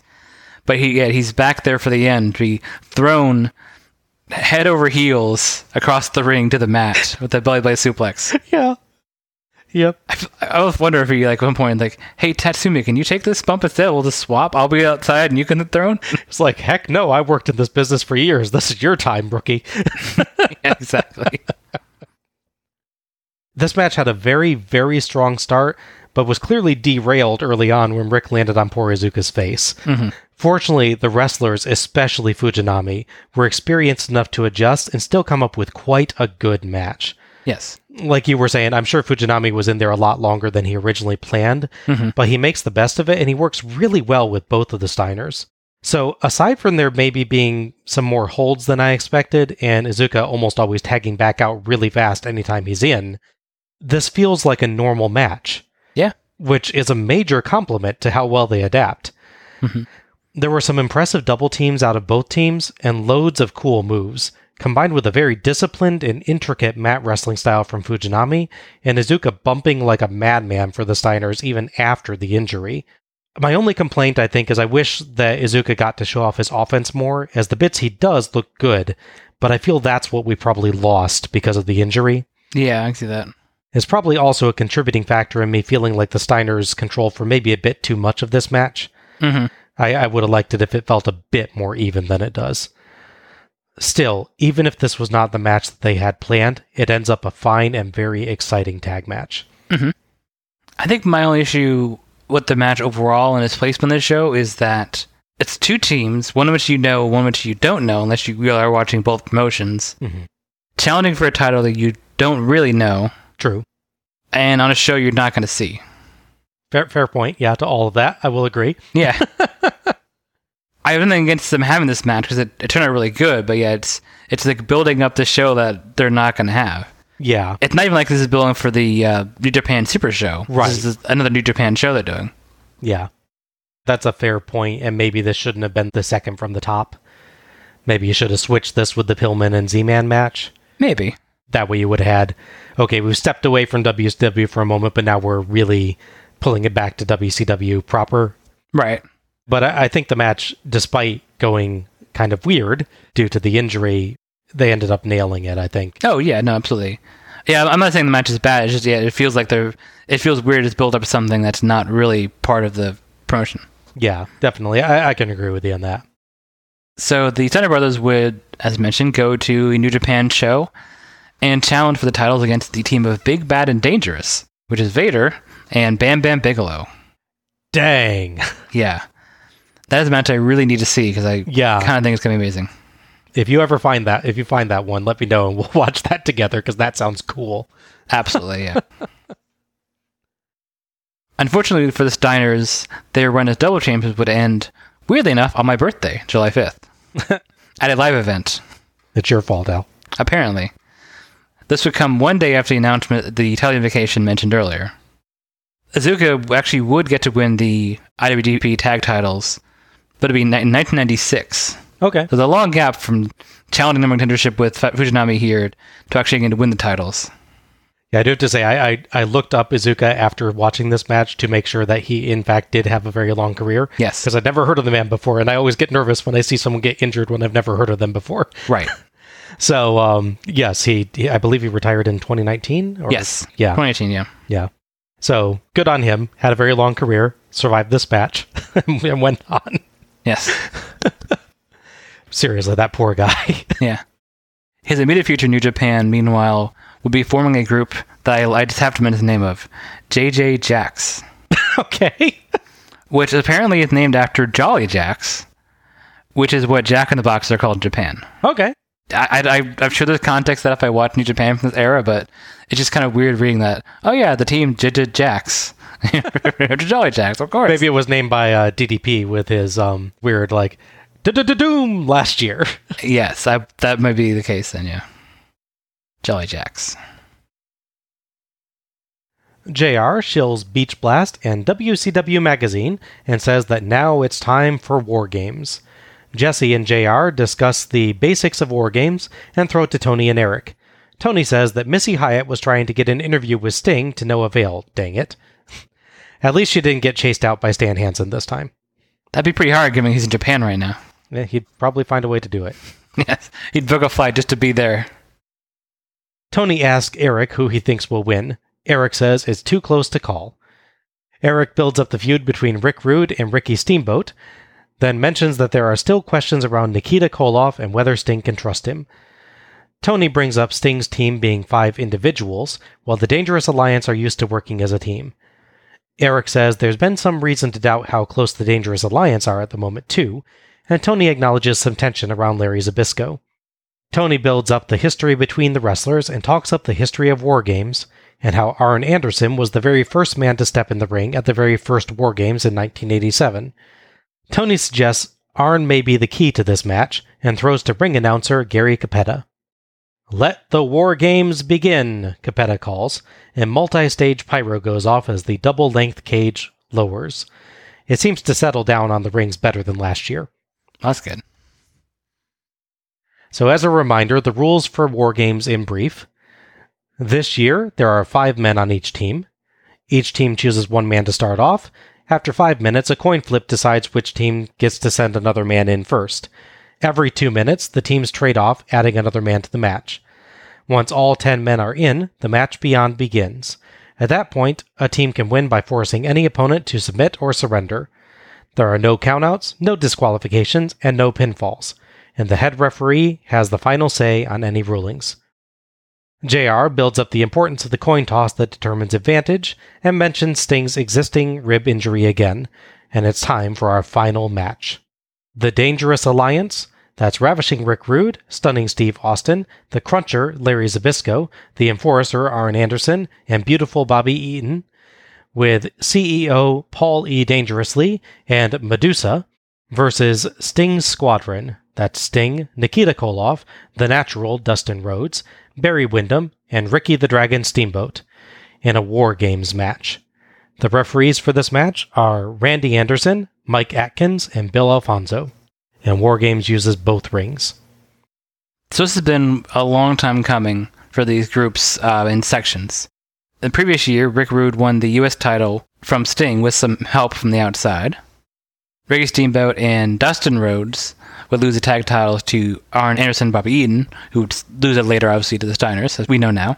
Mm-hmm. The big story going in is that Nikita Koloff returned about 3 weeks before the show. He was last seen in 1991 feuding with Sting himself. So obviously the question is, can you trust him, given that last time you saw him, he was, trying to beat you up and possibly kill you. And now he's like, no, I love you, I'll be friends again. As is Sting, so he has a history, and will continue to have history with friends betraying him, so... Yes. He's probably not sure where to go there. It's actually more surprising to me that Sting has any doubt for Nikita Koloff. True, yeah. Considering his general air of gullibility. You should just take him as word immediately, yeah. Yeah. Our teams enter, starting with the Dangerous Alliance, who have kind of a JRPG evil organization music theme, which is very appropriate. Makes sense, yeah. Medusa has a very sparkly blue dress, and Rick Rude has his own face on his tights, along with what appears to be a geisha. Sting's Squadron comes out second to Sting's current theme, which is sadly not yet his vocal man called Sting. Soon. It'll get it soon. Yeah. Sting's kind of weird blue denim with green highlights doesn't hold a candle to the awesomeness that was the Captain Stingmerica outfit last year. No question. Koloff has a world peace jacket, which bears the flags of the United States and Lithuania. Lithuania had declared independence from the Soviet Union in 1990 and gained admittance to the United Nations in late 1991. They would go on to adopt its constitution later in October 1992 and elect its first president in 1993, though it wouldn't be till August 1993 that the Soviet army fully withdrew. So it's kind of cool of Koloff to highlight that struggle, though the jacket design does maybe make it look more like Lithuania and the US were rivals who suddenly signed a peace treaty, more than that the US should support Lithuania's bid for independence. I could see that, yeah. Koloff's wrestling outfit also bears the Lithuanian colors. Everyone on the team is wearing some jacket or another, actually, except for Ricky Steamboat, who presumably was all like, I'm a dragon, I don't need to wear a jacket to keep warm. Yeah. He's got scales, that's all he needs. Steamboat has his nose bandaged. I like Rhodes' bullhead logo on the back of his jacket. Very reminiscent, or I guess future-niscent, of the Rocks. I would say that or the Rivera Steakhouse logo. True, yes. It's probably like a Texas Longhorns thing, maybe my guess. Probably is, yeah. Dangerously strategizes with his team with a large document, and they send Steve Austin in first as Sting's Squadron sends in Barry Windham. Jesse says that Dangerously's leadership is like Vince Lombardi or Mike Ditka. JR says it reminds him more of Jim Jones, the cult leader who famously forced his cult members to commit mass suicide using cyanide-laced Flavor Aid, which led slightly inaccurately to the expression drinking the Kool-Aid, yes, to refer to blind obedience to a cause or leader even in the face of negative consequences. We're getting a lot of weird history from this we match are, so far. Yes.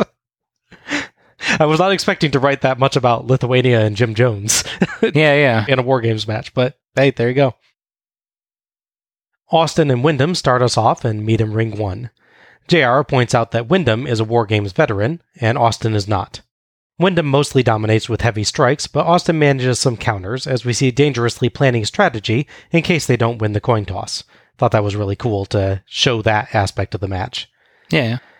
They end up in Ring 2, and Windham lands a DDT, but Austin clotheslines Windham over the ropes to between the rings, then hits a flying clothesline over the ropes. Cool spot there. Mm-hmm. Windham bats aside a cage-assisted dropkick, having learned from fighting Pillman last year. He smashes Austin to the cage in front of Sting's Squadron. Jesse accuses Steamboat of spitting on Austin, but JR denies it. Austin is bleeding, and Windham bites his forehead. The opening 5 minutes expire, and the Dangerous Alliance wins the coin toss, so Rick Rude comes in to put them up 2 versus 1. Rude lands hard strikes, and Austin hits a flying clothesline off the second rope as Rude holds Windham. They send Windham to the cage twice and club him down, but as Rude puts on an aggressive face lock, 2 minutes are up, and Steamboat charges in, 2 versus 2 now. Steamboat smashes Austin and Rude into the cage, and DDTs Rude. Austin sends Steamboat to the corner, but Steamboat leaps up on the turnbuckle to dodge a charge, and Austin eats post. That was really cool. Mm-hmm. Steamboat hits a cage-assisted dropkick on Austin, then latches on Rude's shoulders for a Hurricanrana. Rude goes for the injured nose, but Windham saves. But it's time for a new entrant, and Arn Anderson comes in, 3 versus 2. Windham charges, but Anderson hits a DDT, then saves Rude from Steamboat with a beautiful spinebuster. Mm-hmm. Double Boston Crab by Rude and Anderson on Steamboat, and Jesse says Steamboat must be crying for his various girlfriends, but JR denies him having any. As we know, he's a family man. Mm-hmm.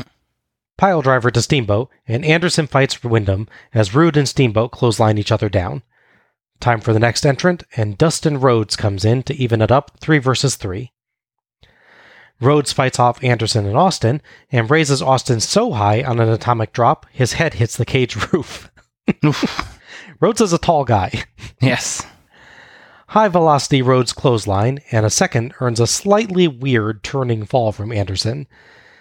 Rhodes starts to go for Rude, but Steamboat has things well in hand with a Boston Crab, then a figure 4 leg lock, so Rhodes fights Austin instead and hits an electric chair drop. Austin is super bloody now. Yes, he is. Wyndham jams Anderson's head between the rings. Rude tries to turn the figure 4 over, but Steamboat turns it back.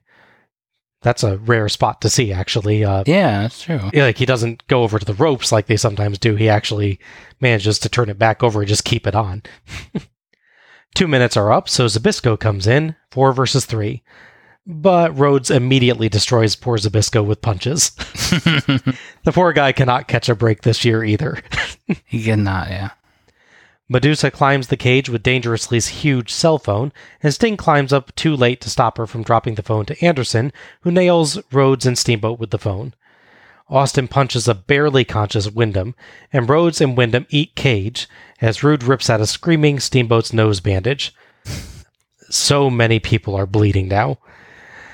2 minutes are up, and Sting charges in, 4 versus 4. Sting takes Anderson down with a one-handed bulldog, presses Rude up into the cage, hurls Anderson to the cage, and back body drops Austin into it in an insane spot. Oh, yeah. Sting rakes Anderson's face against the cage so he can join the bleeding party. Rhodes takes a high-velocity clothesline from Austin and does a spinning flip. Steamboat crams Rude's head between the rings, and he and Sting wishbone Rude's legs. Dangerously gives a war cry as it's time for the final Dangerous Alliance member, Bobby Eaton, to enter. 5 versus 4 now. Eaton throws Steamboat into the cage, and oh my gosh, Rhodes is bloody as hell. Yes, he is. That's genetic. It's this shocking shot of him turning towards the cage and it's like running down his chest. Mm-hmm. It's insane. He has clearly carried on the Rhodes family tradition of bleeding like mad. For sure. Eaton wrenches Steamboat's nose, then goes to where Rude has Sting in a neck hold, but Steamboat just kind of brushes him aside to clothesline Rude. Eaton just ignores that and goes to the other ring in a pretty weird spot. I'm guessing Eaton was supposed to already be in the other ring. Yeah, must be. Steamboat's just kind of like, hey dude, can you move? Zbyszko and Rude work on detaching a turnbuckle in between fighting Steamboat and Sting, and JR wonders if Koloff will be loyal to Sting's squadron, as it's time now for Koloff to come in. We're 5 versus 5, and the match beyond begins. Koloff decks Anderson and helps Sting up, and says something to him, as there's clearly a bit of tension. But then Koloff pushes Sting out of the way of a charging Austin and Anderson to take the blows himself, proving his loyalty. Sting and Koloff clothesline Austin and Anderson down and high-five and hug, and we get crazy brawling everywhere. Rude keeps working on the turnbuckle as Sting hits a tremendous Stinger splash on Anderson and slaps on the Scorpion Deathlock. Eaton saves, and the turnbuckle is detached, so Eaton goes and puts the pieces together. Rhodes puts Zbyszko in a figure 4 leg lock, and Koloff smashes a tremendously bloody Austin into the turnbuckle, but Rude saves Zbyszko, and Zbyszko and Eaton go after Sting. Eaton holds Sting as Zbyszko scoops up the turnbuckle and swings the attached steel hook for Sting, but Sting escapes, and Eaton takes the steel right in the shoulder. Sting clubs Zbyszko down and slaps a vicious armbar on Eaton, who screams and quickly submits. Sting's squadron has won. Dangerously gets in the ring and shouts at Zbyszko as Sting's team celebrates. Zbyszko gives excuses, saying he didn't have time to notice, but the Dangerous Alliance is not in the mood for forgiveness. How many times is that, Zbyszko? Anderson asks. Thoughts on this one? It was quite good. Like the previous match, it was very hard hitting. Mm-hmm. They definitely did not pull punches at each other. What I liked about this match is it was a bit easier to follow than the previous one, especially once you get halfway through it or in the later stages of it when there's so many people involved. Which is surprising considering that there's 2 extra guys in this one. True. Last year was 4 versus 4. Yeah, that's true. The thing for me is the previous year, I know it got tricky to follow everyone because there's 2 rings they can't really keep up. And so if someone will be down, next time I look, they'll be fighting somewhere else. And what they did this year I thought was good was they made sure to have all these connected rivalries, and they had people come in directly related to that.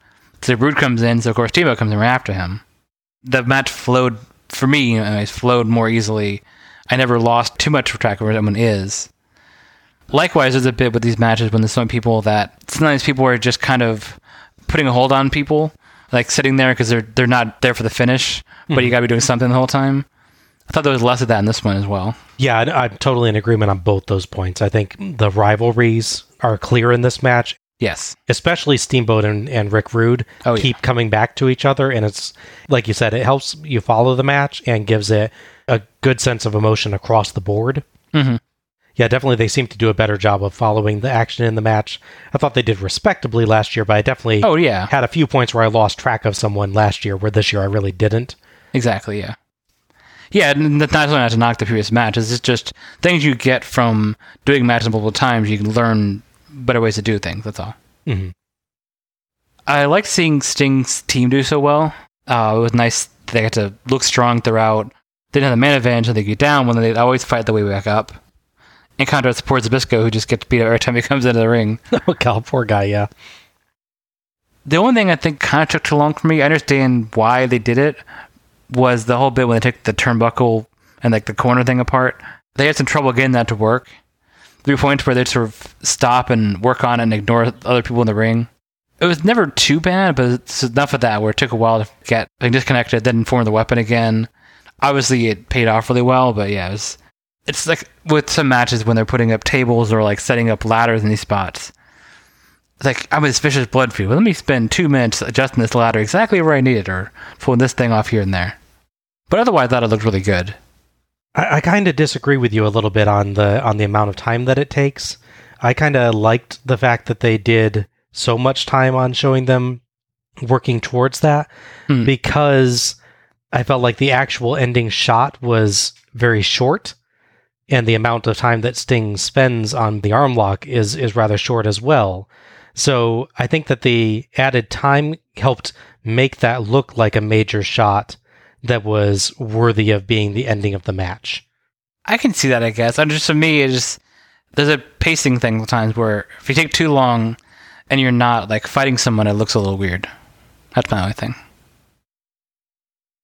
Exceptional and wild match here, filled with cool, creative spots, lots of neat teamwork moments, and some crazy ring-to-ring dives.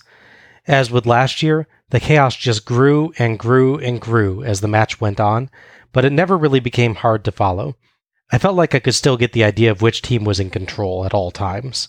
Mm-hmm. Each entry felt different, and I could spot little elements of match strategy amidst the chaos, with people consciously trying to take their foes away from the entrance when a new foe was going to enter, or stacking up allies to await them. Like we said earlier, great involvement of the personal feuds, too. Yes. And Sting really does his best to make that final arm hold look vicious as heck. He does, yeah. And Eaton gives it his all, kind of like screaming in it as well. I really felt like that spot could have been underwhelming because it's just an arm lock, but they did everything they could to make that feel like a big moment. Right, sure. So it worked as the ending for me, I thought. A bloody, violent, chaotic, and very exciting War Games. So the team of Nikita Koloff, Dustin Rhodes, and Barry Windham would face Arn Anderson, Steve Austin, and Bobby Eaton at Beach Blast in a match that was meant to be something more, but we'll discuss that when we discuss Beach Blast. Okay. As for Rick Steamboat, he would keep feuding with Rick Rude after this point. Obviously, they had not sold that business yet, which will culminate at Beach Blast in a confusingly non-title Iron Man match. I get that he wants to beat him. It's just weird that he's found him in this high-stake 30-minute match, and there's no stakes, I guess. It's like Roddy Piper versus Hulk Hogan at Starrcade 96. Yeah. It's like, it's not for the title, just because reasons. Yes. As I mentioned earlier, Cactus Jack would feud with Sting for a bit, leading them to have a match at Beach Blast. But ultimately, they come back around to the previous feud, that being him and Vader. Vader injured his ribs back in March. Yeah. So they would have a big title match at the Great American Bash, 1982. Yeah, it feels interesting how often Vader is mentioned on this show because he injured Sting's ribs when he's not involved in the Dangerous Alliance match at all. That's true, yeah. Yeah. He kind of got his own thing going on there, yeah. They would kick Zbyszko out of the group following this match for his final failure, which would probably turn him a face for a bit, which is weird to think of Zbyszko as a face. Obviously, we got that with Starrcade 97. It's always the you didn't cheat well enough, therefore. Yes, yeah. Face thing, yeah. Exactly. Yeah, he'd have a brief feud with Steve Austin and Bobby Eaton a bit before he retire from a full-time wrestler. Okay. It is interesting, actually. I just realized with this and last year, the guy that got hit accidentally was blamed in the Doom match. Oh, yeah. Received the blame and was kicked out of the group. In this one, the guy that did the hitting got blamed for the loss and got kicked out of the group. Yeah, that's true. That's interesting. Just a weird contrast. Just goes to show whoever's on the down and outs with the group is the one that gets kicked out, no matter what the excuse is, right? Pretty much, yeah. We go to Tony and Eric says he's never seen anything so intense in his life. Tony talks over the events of the show and points out that we can still see Zbyszko arguing with the Dangerous Alliance in the ring over his shoulder. Eric praises the Steiners versus Fujinami and Iizuka match and congratulates the Freebirds on their win. The Dangerous Alliance abandons Zbyszko in the ring, and Tony throws back to JR and Jesse. JR asks Jesse if he's ever seen anything like War Games, and Jesse says it was the most brutal event he's ever covered. Jesse goes over the amount of blood in the match and recaps the ending, and JR wraps up the show. We get fireworks around the arena as the credits scroll. Bill Watts and Kip Frey are credited this time, so the show must have been around the transition between them as WCW head. We also see guys nicknamed Flunky and Wookie in the credits. I'd be interested in the stories behind those ones. And Wrestle War 92 is done. So overall thoughts on Wrestle War 92? It's not a great show up until the last 3 matches. Yep. So much of what happens is fine. Fine to, alright. There's nothing truly bad in the match. There's stuff that gets close, maybe. But on the overall show, it's kind of overwhelming. It feels like you're watching WWE Saturday Night until they get to the last few matches, and then things actually have stakes and intensity and what you really should have had the whole show. Mm-hmm.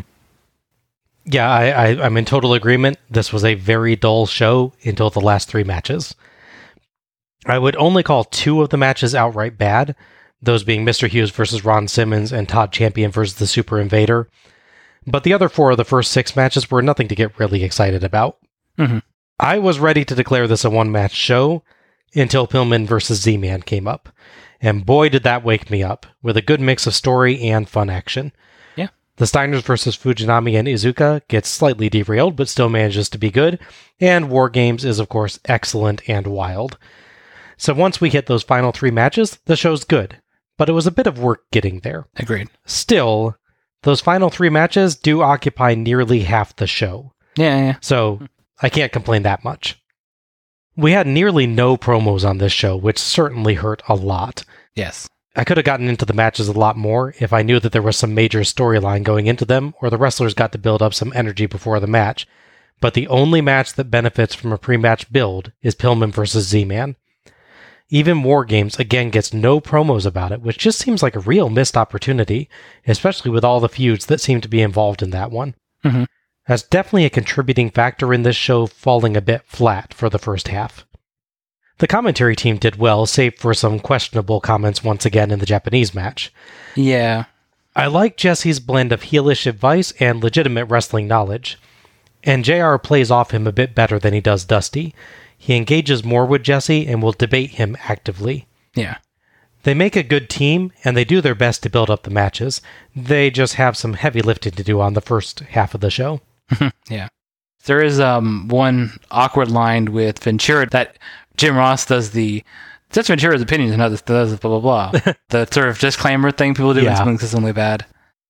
But he's going to have a couple of those every show. It's just kind of the nature of Mr. Ventura. Yeah. For worse, I suppose. He has really great commentary in terms of his wrestling knowledge, in terms of his ability to engage with the other commentators, but unfortunately the price of that is he does make some shoddy comments from time to time. Agreed, yes. It's just always the tension with him as a commentator. I think he's a good one in the balance, but you do have to put up with some stuff, unfortunately. Yeah, absolutely.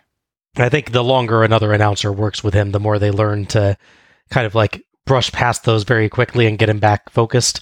Mm-hmm. I remember some show or another where Tony did that like really well with him, I think. Yeah, I think I know about, yeah. Just like immediately gets him back on topic. Production seemed fine on this show without any notable screw-ups. There's a few interesting moments here and there, like the Freebirds having to wait a while for their pyro and Z-Man apparently being scared by his. Yeah. But this year I didn't really notice production, so that's probably a fair sign that things went all right for it. Nothing I really want to compliment heavily, but nothing to really complain about either. Overall, Wrestle War 92 ended up as a fair show, but it's actually almost two separate shows. The front half is just a dull, middling show without much to sustain interest, and the back half is great. Yeah, pretty much. Because there's nothing really on the first half of the show that affects anything later, you can pretty much just cut off that first half and just watch the back. And that's what I'd recommend. Start the show at precisely 1 hour, 22 minutes, and 11 seconds. That'll get you to the Pillman vs. Z-Man video, and you'll have a fun, half-size wrestling show to watch without dragging your way through the first half. Yeah, I can see that. That's a pretty solid logic, yeah. Yeah, it's rare that we have such a solid division Yeah. between the halves of the show. All right, Match of the Night and MVP. How about you start with Match of the Night? Okay. Obviously, it all comes down to the last 3 matches in the show. They all have the strong points. I think maybe if the injury hadn't happened and messed with the tag match, that might have overtaken the other matches. Mm-hmm. But I think for me, I still have to go with War Games. Yeah. They've improved upon the structure in many ways, even by adding people. I mean, I liked the previous year's match, but I think this is definitely a better version of that even still. So that helps it hold strong against the other 2 matches. Yeah, for me, unquestionably War Games. Do not get me wrong, the other 2 back half matches are good, but they just can't match the pure chaos, destruction, and excitement that was War Games. 2 absolutely great teams, some cool interwoven in-match storylines, dangerously neat planning bits, and nice foreshadowing for the ending. This was a particularly fun example of the War Games match type and stole the show this year for me. What else is nice about this War Games too, I think you did mention, is that it's a pretty even mix of veterans in War Games, like Eaton, Anderson, Sting, and even Koloff, and newcomers to War Games, like surprisingly Rick Rude, I think just because of the timing thing. Yeah. As well as Dustin Rhodes and Steve Austin, as they mentioned in the commentary. As 2 really, really good teams. Yeah. I mean, aside from being experienced in War Games in some cases, most of the teams are very experienced overall. Yes. They're all or mostly big characters. And they're all very good at working together to just put on a great match story. So, yeah, it's kind of magic. Yeah. This one. MVP? So that one I spent a lot of time thinking about, because obviously we're still in the back half of the show. How do you pick one person out of that? Yeah. I was somewhat tempted to give it to Iizuka just for gutting through the show, good that match. As was I, yes. Yeah. And to be fair, he had good performances. His moves that before that were good, and he worked through it really well. Like, actual moves he got to do during that were good. Like, I'd like to see either of the Steiners. It'd be hard to pick between the 2 of them. Probably if I was going between the Steiners, I'd probably go Scott, but they're pretty competitive at this point. Looking back and rewatching War Games helped me. I think for me, I got to pick Sting. Okay. He had lots of little stuff through the match that I appreciated. There's a fun part that you called out where he's doing the press slam bit to Rick Rude. He's walking around with him. It's already impressive. He's carrying this guy in his arms like that. He's typically pressing him up against the ceiling where the support beams are, rather than just on the cage. Yep. So there's a little extra thing like that he does. And when he realizes the arm is weakness, he instantly latches on as a really intense looking hold. Yeah. So despite not having his cool jacket this year, I think he went out for me. Yeah, he is very, very good in War Games this year. I mean, he's always good in just about everything that he does. Yes. But especially this year in War Games. Slight spoilers here, but if I were picking someone from War Games, it would probably be Sting. Okay. But I am not. Oh. This was a really hard choice. Like you said, you pretty much look at the last 3 matches. They're all great and had some terrific performances in all of them. But I'm going to go with Fujinami. Okay. I really credit him with being the guy that seems to be holding that IWGP tag match together after Iizuka's injury. He does a lot more than it seems like he was originally going to, and he's a big part of why that match remains exciting and complex. Sure. I do want to give credit to Iizuka as well for continuing to do what he could and taking big spots even after the injury, but Fujinami was a veteran hand in a match that absolutely needed a veteran hand to keep it all together. And I give him a lot of credit for that match remaining good despite itself. Sure. I feel like that could have easily been a disastrous match that just went completely off the rails, but it really seems like he's a big part of just holding it all together. If Cactus Jack had actually gotten to wrestle, he might have been able to edge someone out. Yes. Because his crazy character work, like his talk squealing and stuff like that, I thought he really nailed. Just, he's in not able to wrestle, and he kind of doesn't do anything else. Yeah, he has too small of a part to really be in contention. Yes. Or he does perfectly great with the part that he's given, but it's just, he's not the focal point. Correct. For anything, really. So, yeah. Even though the only people that I considered in MVP contention were from the last 3 matches, there were some pretty good moments earlier in the night still. Oh, agreed, yeah. I think you can at least see the potential in a lot of the performers. Sure. Even if they haven't fully reached it yet in many cases. Absolutely, yeah. And that wraps up our review of Wrestle War 92. If you've enjoyed listening to us tonight, you can find us on Twitter or Facebook as Let's Go to the Ring. Links will be available in the episode description. Follow us for episode announcements and other show details, and share your own thoughts about the Wrestle Wars as we go through. You can subscribe to our show on Apple Podcasts, Google Podcasts, iHeartRadio, Spotify, Stitcher Radio, or TuneIn. And please, if you've enjoyed this show, give us a rating or review, and share the show through your favorite social media platforms to help others discover us. Many thanks to OSW Review for attendance and pay-per-view figures, and to Gina Trujillo for our logo. We've finished the last Wrestle War. At only 4 shows, it's one of WCW's shorter pay-per-view series. Mm-hmm. So next episode, it's time for us to take a look back at Wrestle War as a whole. We'll discuss the series' identity, go over some of our favorite and least favorite moments, and hand out some awards. It's going to be a fun discussion, so join us next time for that, and to find out the series we'll be covering next. This is Bob Moore for Alec Pridgeon, signing off. Good night, everybody. Happy wrestling.